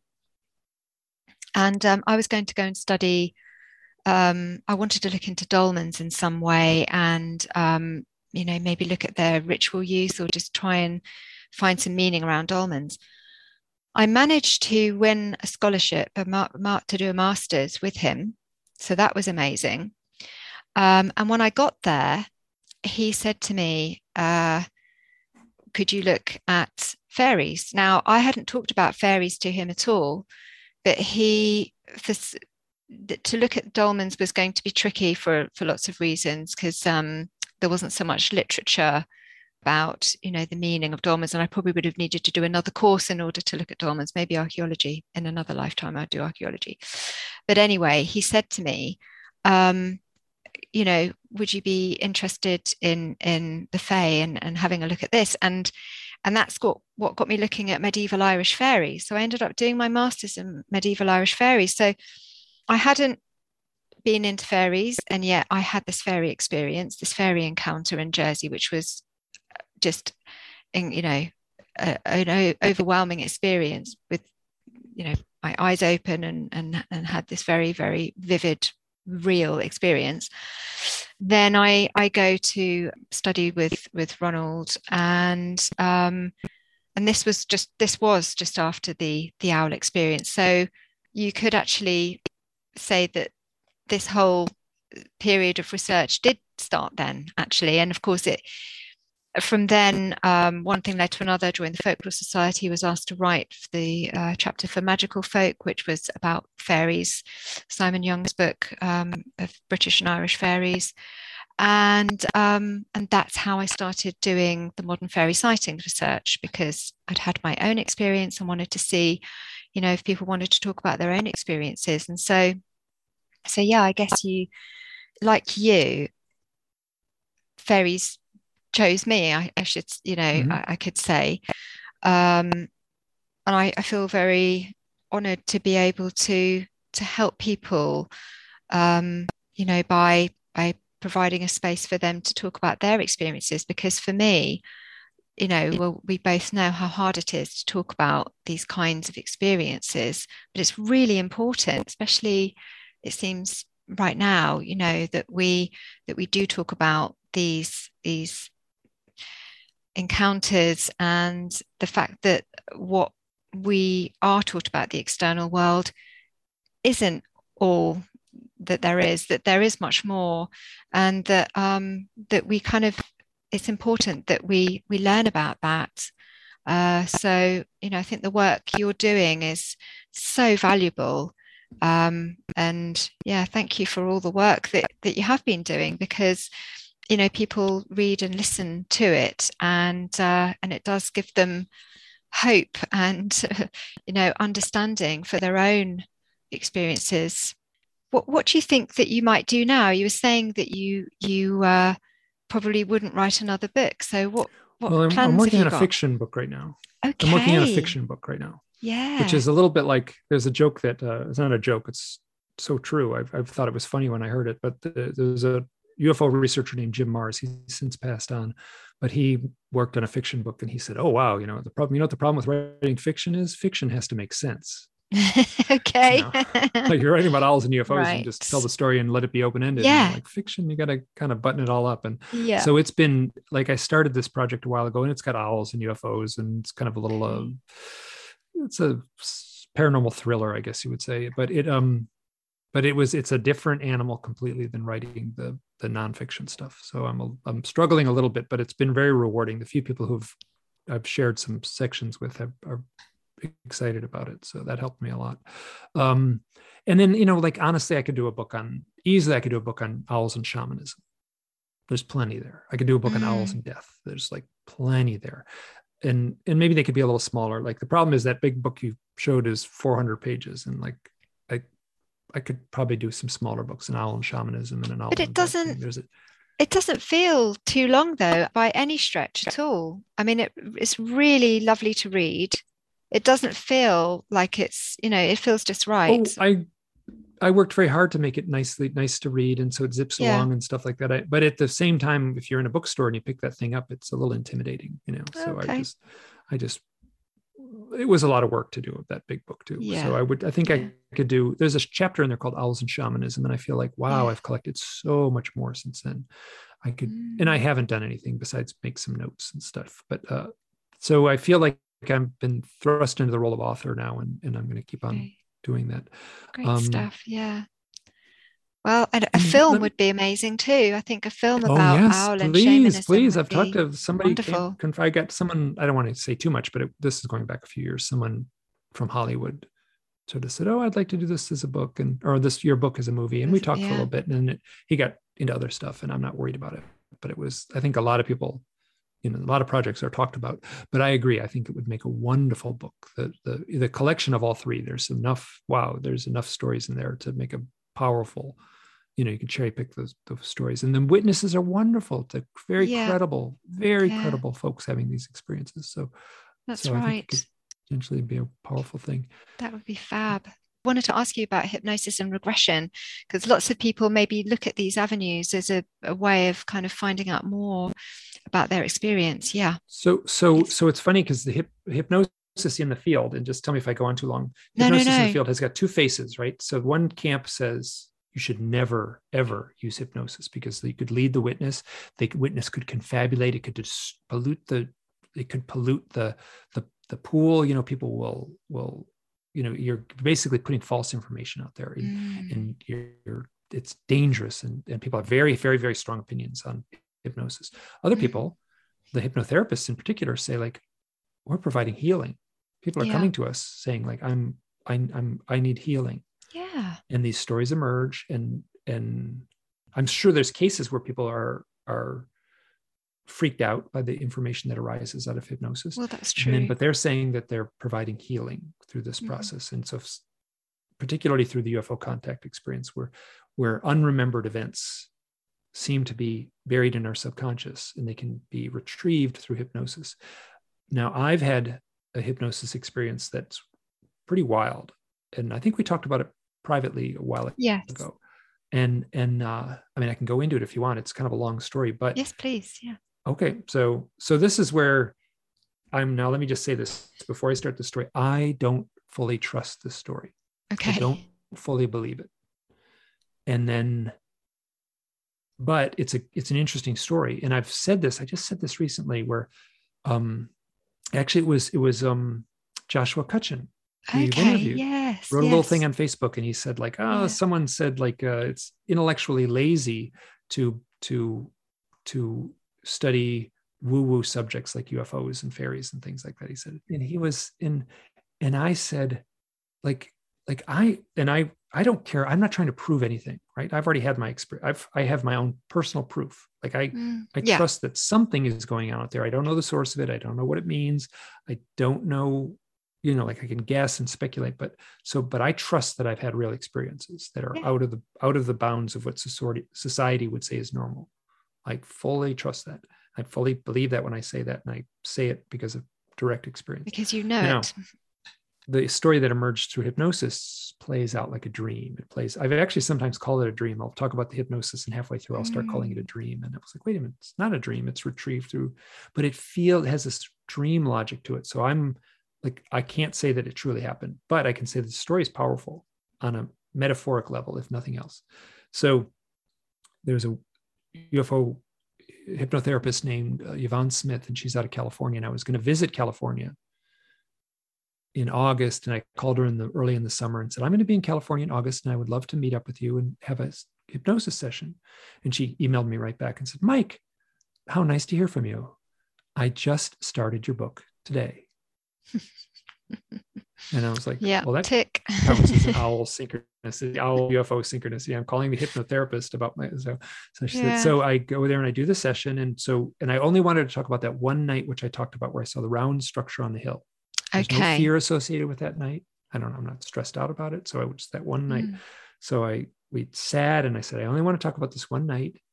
And I said, hey, when I'm under hypnosis, like this vulnerable state where you can access my subconscious, ask me what's up with the UFOs.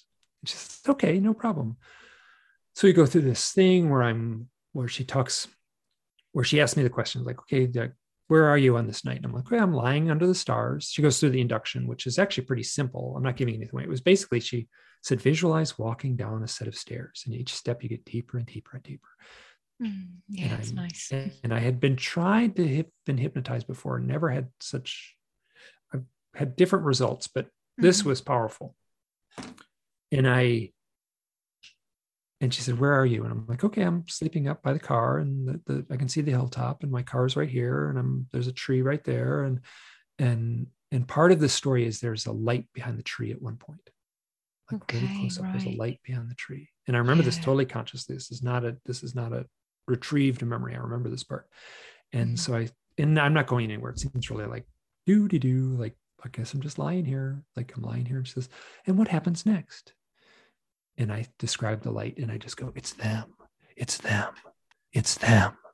Oh my goodness. Yeah. And then I'm like looking down at this big round structure.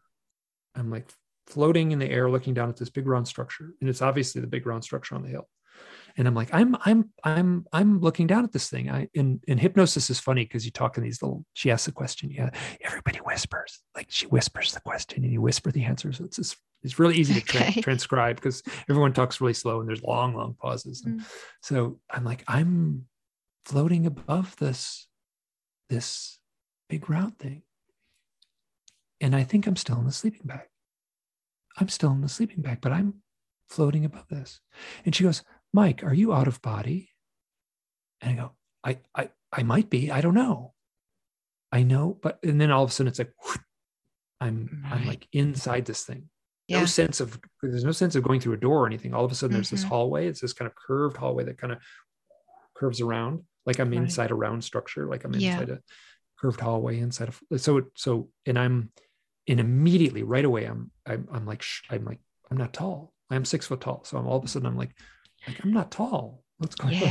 And I look to my left and there's this being that's my height and it's got a bald head and big black eyes and a skinny body. And I look to my other side and there's this same kind of being. It's like big bald head and there's no fear or anything like that. It feels totally like, and then I look down at myself and I'm like, I've got these long, skinny fingers and this spacesuit on. And it is creepy, but it was totally like, for me, it was like, I was just saying it. It was kind of like, really? And and I'm like, Yvonne, I think I'm a gray alien.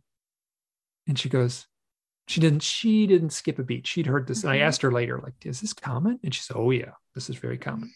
Goodness me. Wow. And I'm like, and Brian Froud has Brian Froud that's his name, right? The illustrator that does the fairy illustration. He's drawn things that look just like these things right and left. Yeah. Right. So I'm all of a sudden, she said, and what happens next? No, also, and I did say that it felt like I I entered the craft in an astral form, and it felt like there was a rubber suit shaped like a gray alien. I went right into it, and then I was walking right down the hall. It was like, it felt like there was no pause. It just went, I'm in this suit, and then I'm walking down the hall. So like my astral energy, my soul essence, or whatever you want to call it, is in this rubber suit, and I'm walking down the hall with these other beings. And then she said, and what happens next? And then I'm in this conference room, which doesn't make any sense because this conference room couldn't possibly be on a flying saucer, right? It's like got carpeting and beige, ugly walls and folding table and fluorescent light. It's really ugly. It looks just like a bad conference room you would have in a cheap motel. Yeah. And then behind and I've talked to, as an aside, I've talked to another person. I've told this story, and he kind of gave me this look like I had the same experience, almost the same experience, but I was in an airplane and it didn't match up. I knew it wasn't an airplane. So I was in this conference room and I knew it wasn't a conference room. So there's these beings behind this table and they're all kind of fuzzed out, but they sure felt like gray beings behind the table, maybe 8 of them or so. And I'm standing there almost like on trial. And I'm standing there and I'm like, why am I here? And they go, you volunteered for this. I'm like, what does that mean? I volunteered for this. And they go, you volunteered for this. I'm like, why am I here? And they went, now is the time. What does that mean? Now is the time. I'm like, you volunteered for this. We got stuck in this kind of like, I couldn't get out of it. And all of a sudden I got so emotional. I read the audiobook version of this. And like literally you can hear me crying as I'm reading the transcript of this session, where it was like, oh my God, it got so emotional. I was kind of like trying to act it out a little bit. But it is unbearable to listen to this. I'm laughing a little bit now, but it was like, oh God, it was heavy. So I like, can I swear on this podcast? Yes. Yeah. Okay. So I'm like, I'm pointing to these beings and I'm going, you never told me. You never told me it would be this hard. You never told me there would be loneliness here. You never told me there would be pain here. You never told me that it would be this hard being here in this space, in living here. You never told me.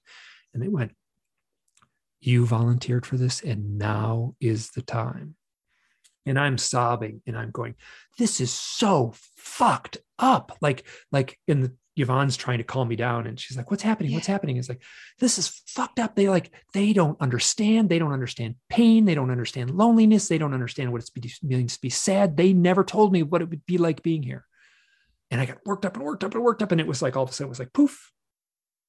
And I like, totally calmed down. And I went, I think I'm back in the sleeping bag.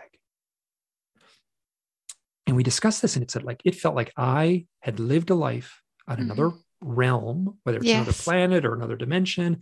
And I had lived in some other incarnation, not myself, like some other light being or a gray alien. I don't know what it was. And I had volunteered to come here and I had incarnated into the person I am now. And then they snatched me up from my astral body from this side of the road in southern Utah, and they put me in a flying saucer and they sat me in a conference room and said, now is the time. You volunteered for this.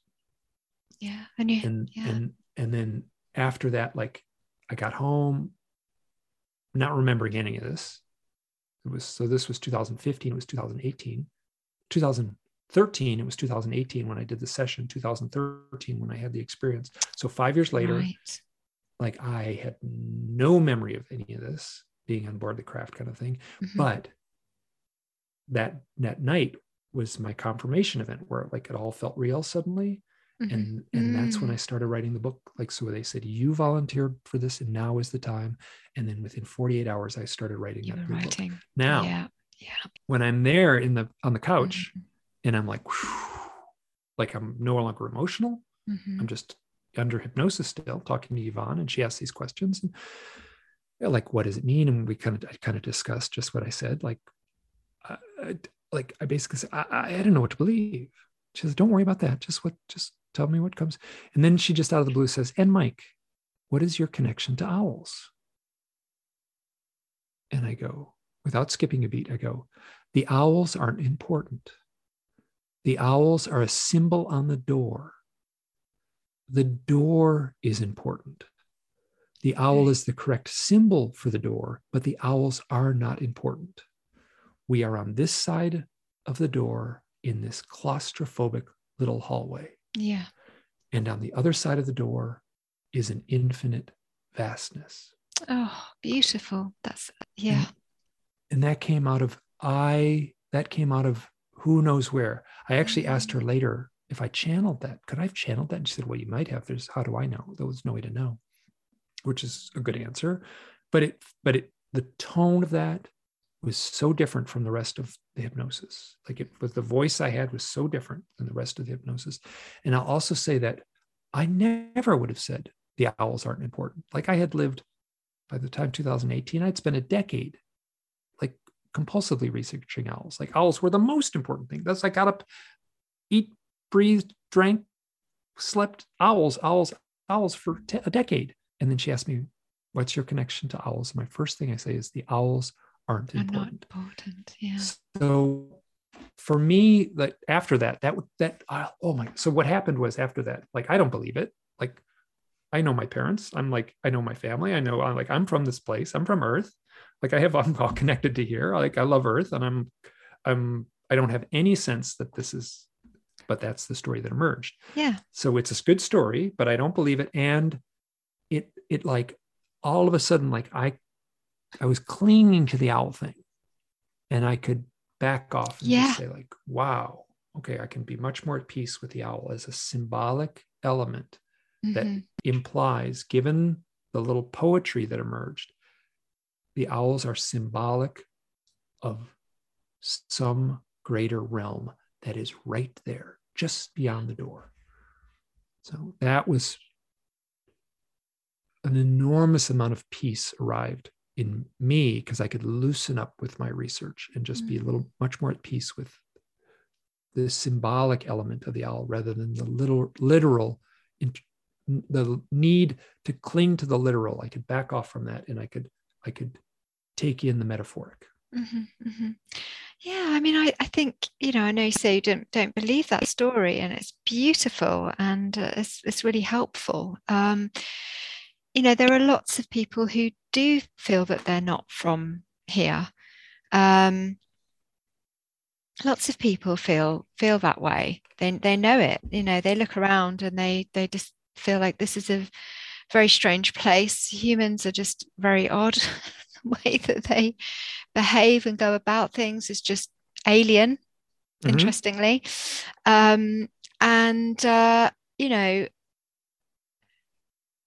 It's like, this place it's beautiful and it's amazing, and breathing and seeing and connecting with nature, and there's so many beautiful things on this earthly plane, but there's a lot of suffering and a lot of confusion. And I remember when I was a child, I would have been about 8, and I used to be up really late at night, sort of thinking about this. One fear was that I was going to be taken away by aliens, actually. Oh, really? This was from the age, so I was 8 or 9 when this used to keep me up at night.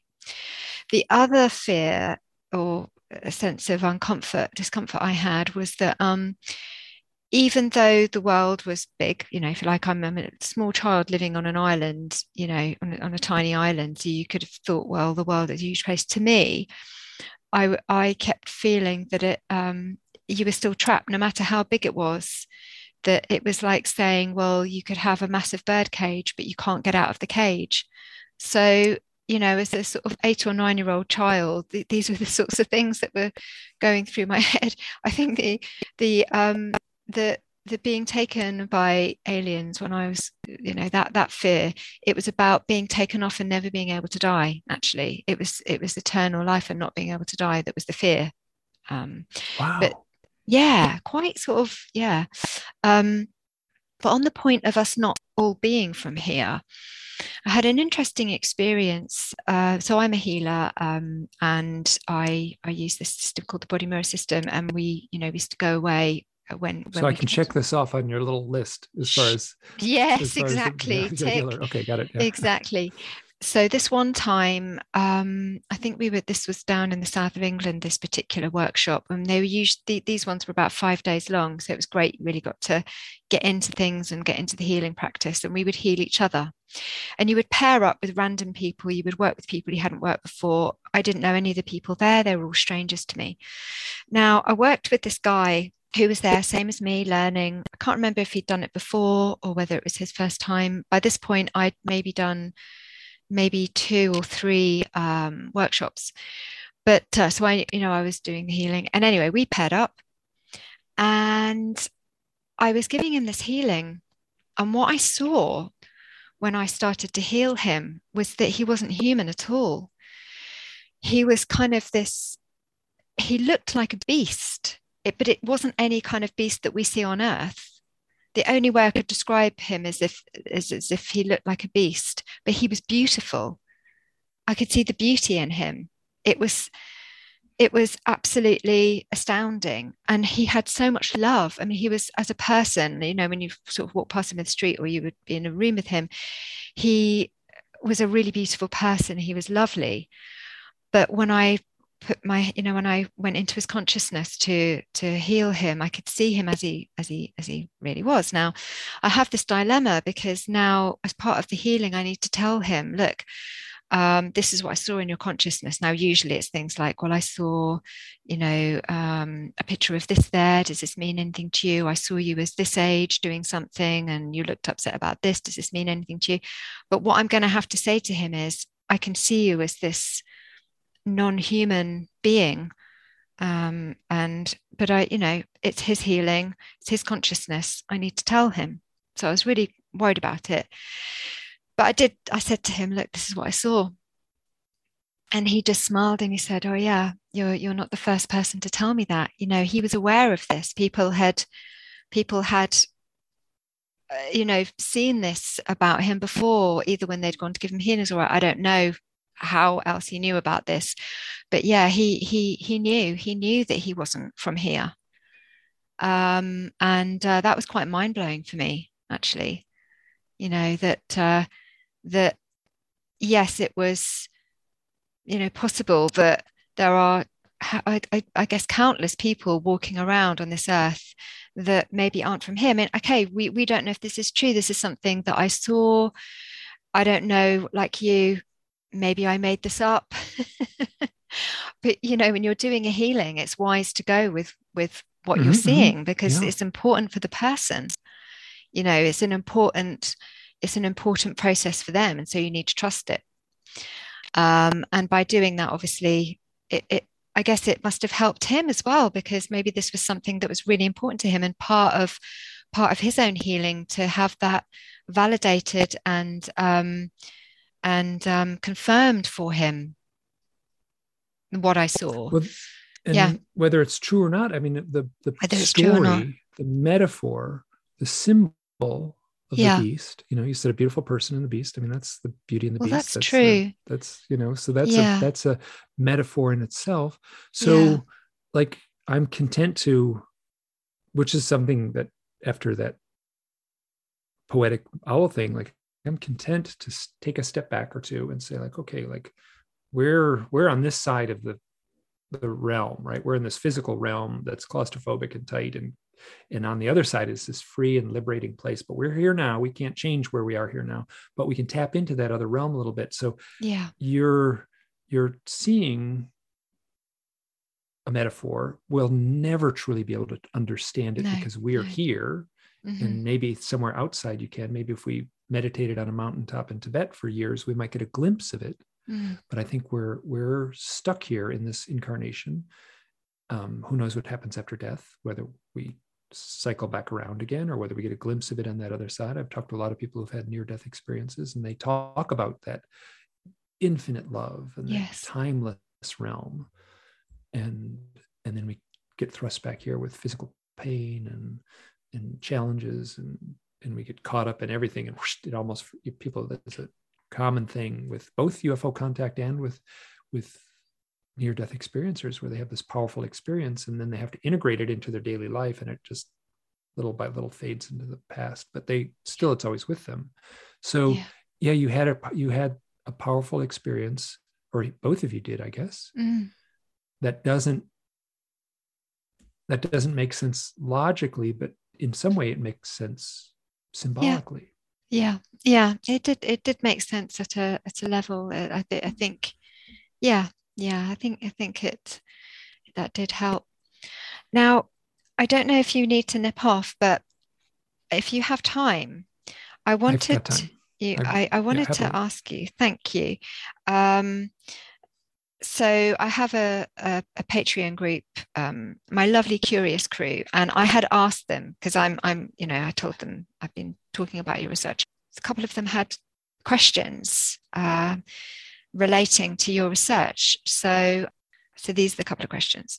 One of the crew says, I have a burning question about a recurring owl experience that I'm hoping Mike can offer light on. I've been experiencing it since the mid-80s quite regularly. She says, I sometimes have very lucid dreams where I change into a white owl that flies long distances into the night sky to arrive hovering above people's homes. In owl vision, her owl vision, I watch as the occupants come outside and point up to me in the sky. They're excited to see me. They call to me and I fly down to them to bring healing. During my descent, I change back into human form, wearing a long white, almost glowing cloak. It's interesting. My entire purpose is to help and heal the people welcoming me in this dream. I am with them, but physically apart from them, meaning I am hovering and not quite in their reality.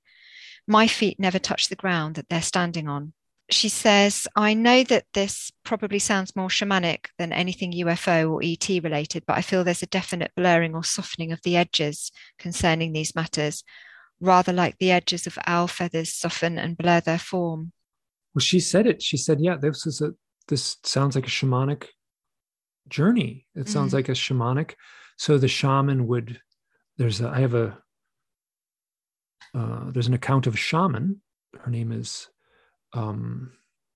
Heather Chakowski, and she lives in Sedona with her husband Bert Jansen, who's a crop circle researcher in England.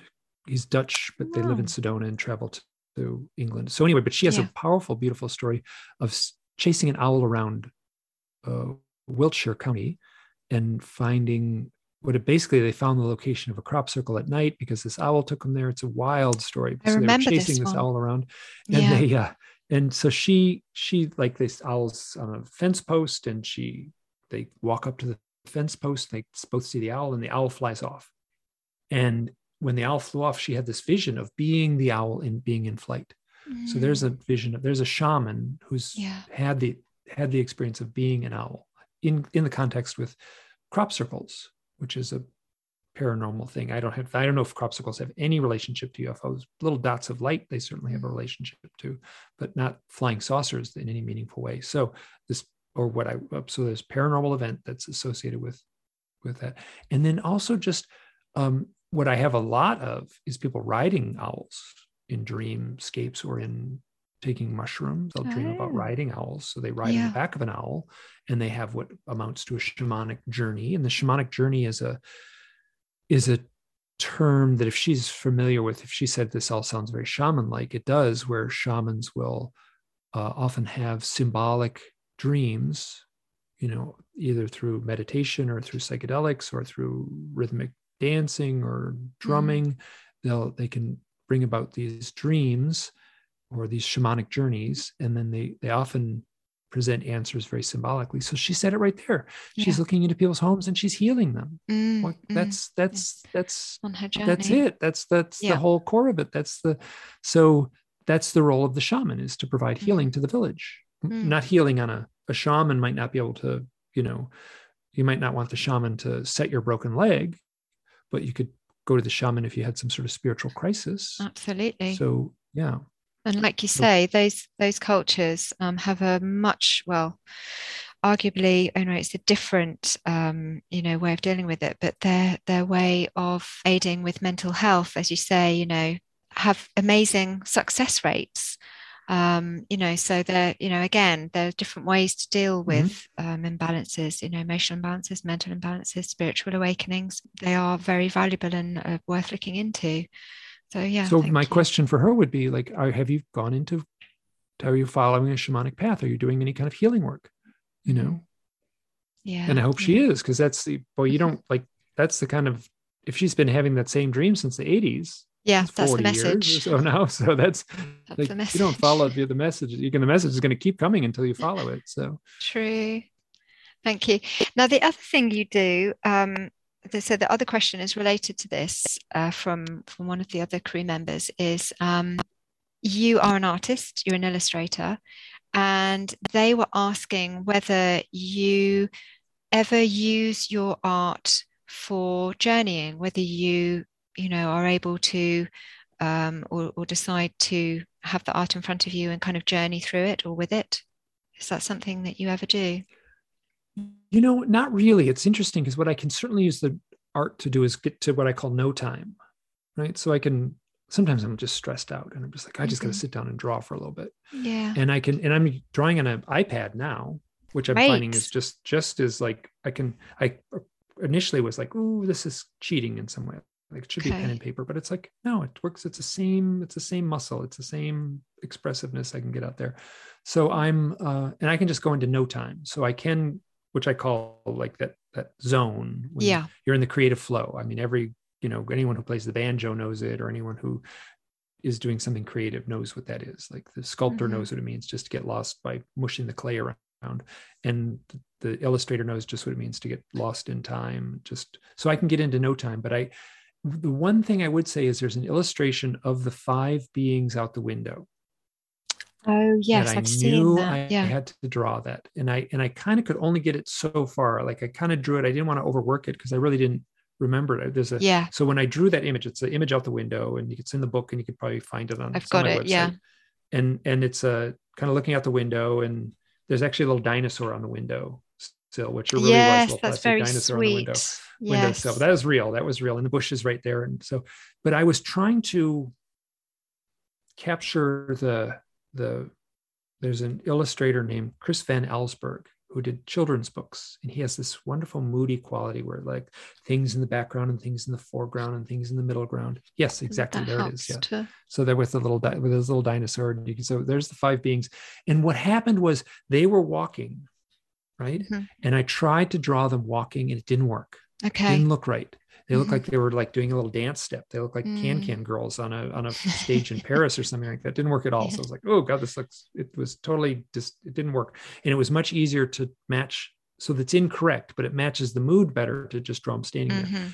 And then I was like I drew them with belt buckles, and I was like, I don't remember did they have belt buckles? And that's just me as an illustrator, right? You have a little suit, you have a little one-piece suit, you put a little buckle belt thing around there, like a jumpsuit. You'd wear your belt, like if you were And I was like, did they have belts? Like, I don't think they have belts. Why am I just like? And I just like the amount of energy was like, did they have belts? Did they not have belts?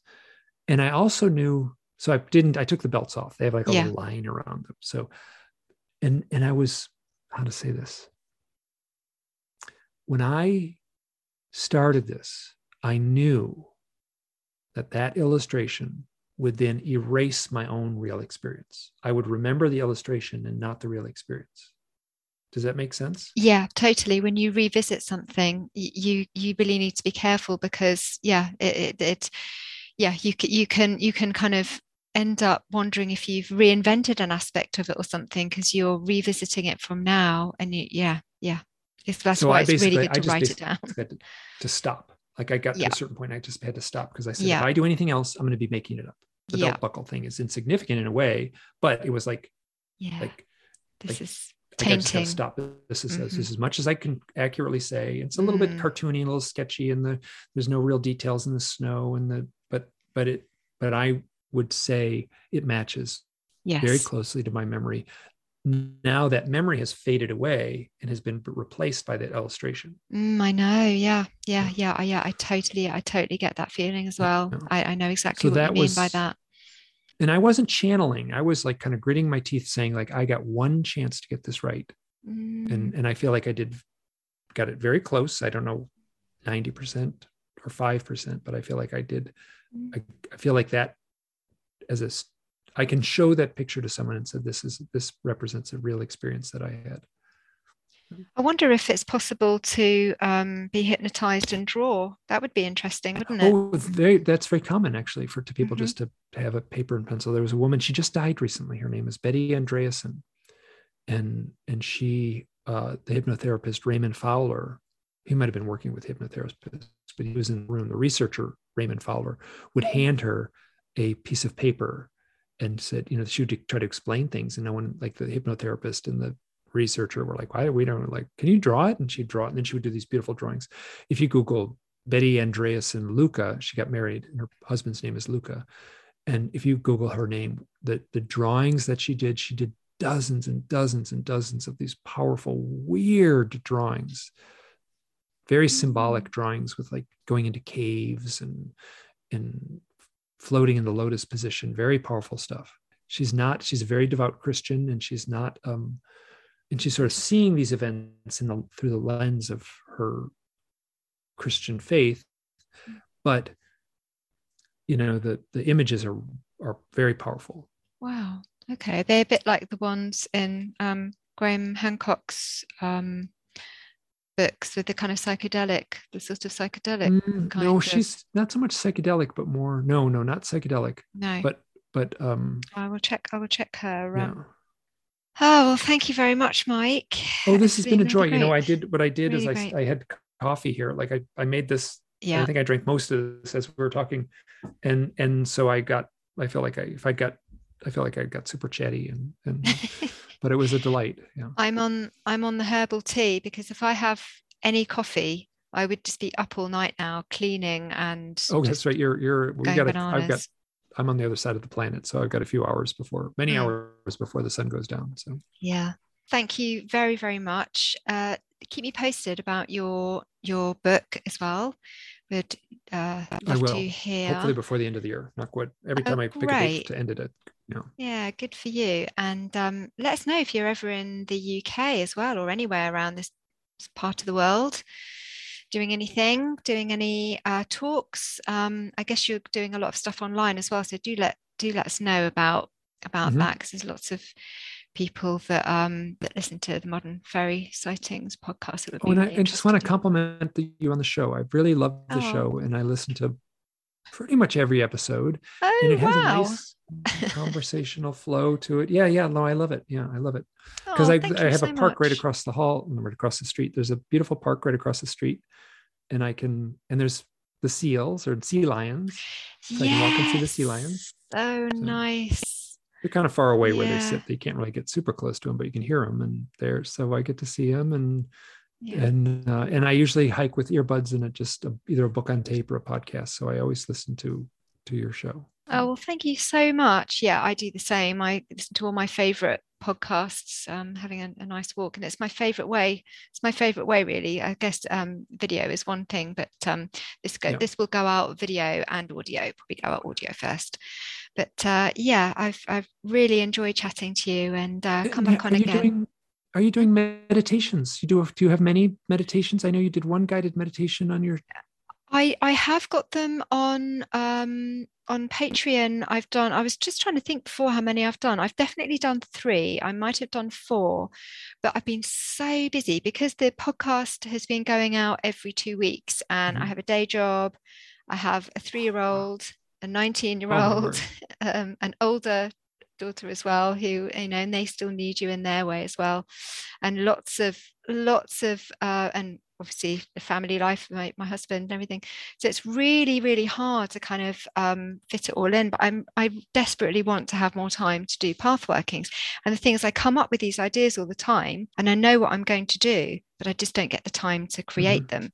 So now what I'm doing is I'm going to release because I want to be writing as well, and looking at getting this research in line, because as you say, you when you're collecting, you also need time to be able to place your research into a working structure and be able to write about it.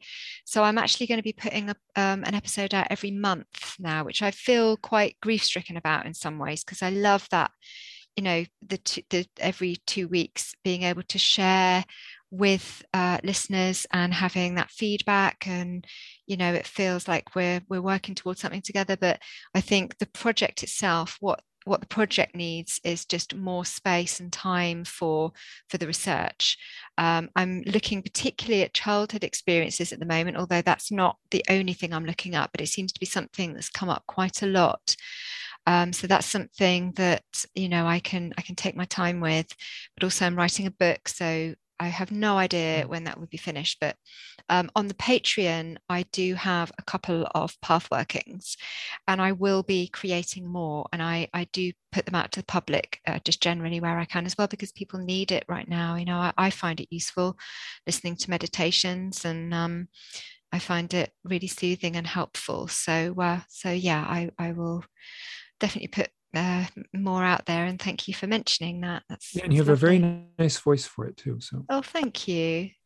Well, maybe I was meant to be doing this in some way. Who knows? There's always a reason for everything, I guess. But yeah, and I think I've realized just talking to you this evening, it's evening here for me, I've shared a lot more than I usually would as well. I'm like that.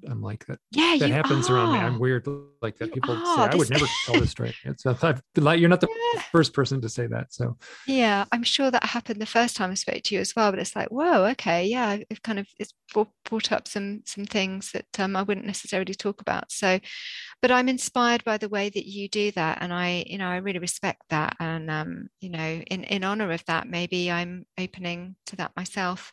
I think it is important, and as I say, that's one of the aspects of your research that I really love, is that you're so open about it, and that it comes from the heart, and people feel that, and it's meaningful, and it aids them in their own journey. So yes, thank you again for all the work that you do, and let's speak again sometime in the future and have a catch up. And hopefully we'll get to meet at some point in person as well. I love England. Yeah, it's brilliant. There's always, especially down here in the southwest, there's always lots of things going on. And I would really also ask any listeners and viewers to write in with your owl experiences, or get in touch with your owl experiences at scarletofthefae.com, and also, of course, to Mike's website, which is you can find me at MikeClelland.com. MikeClelland.com. And then if you don't remember that, you can just Google UFOs, owls, and I'm the first thing that comes up. Owl man. Yeah, the owl guy. Yeah. The owl guy. Yeah. Great stuff. Yeah. Okay. Well, thank you, Mike. And yeah, I hope to speak to you soon. Thank you so much.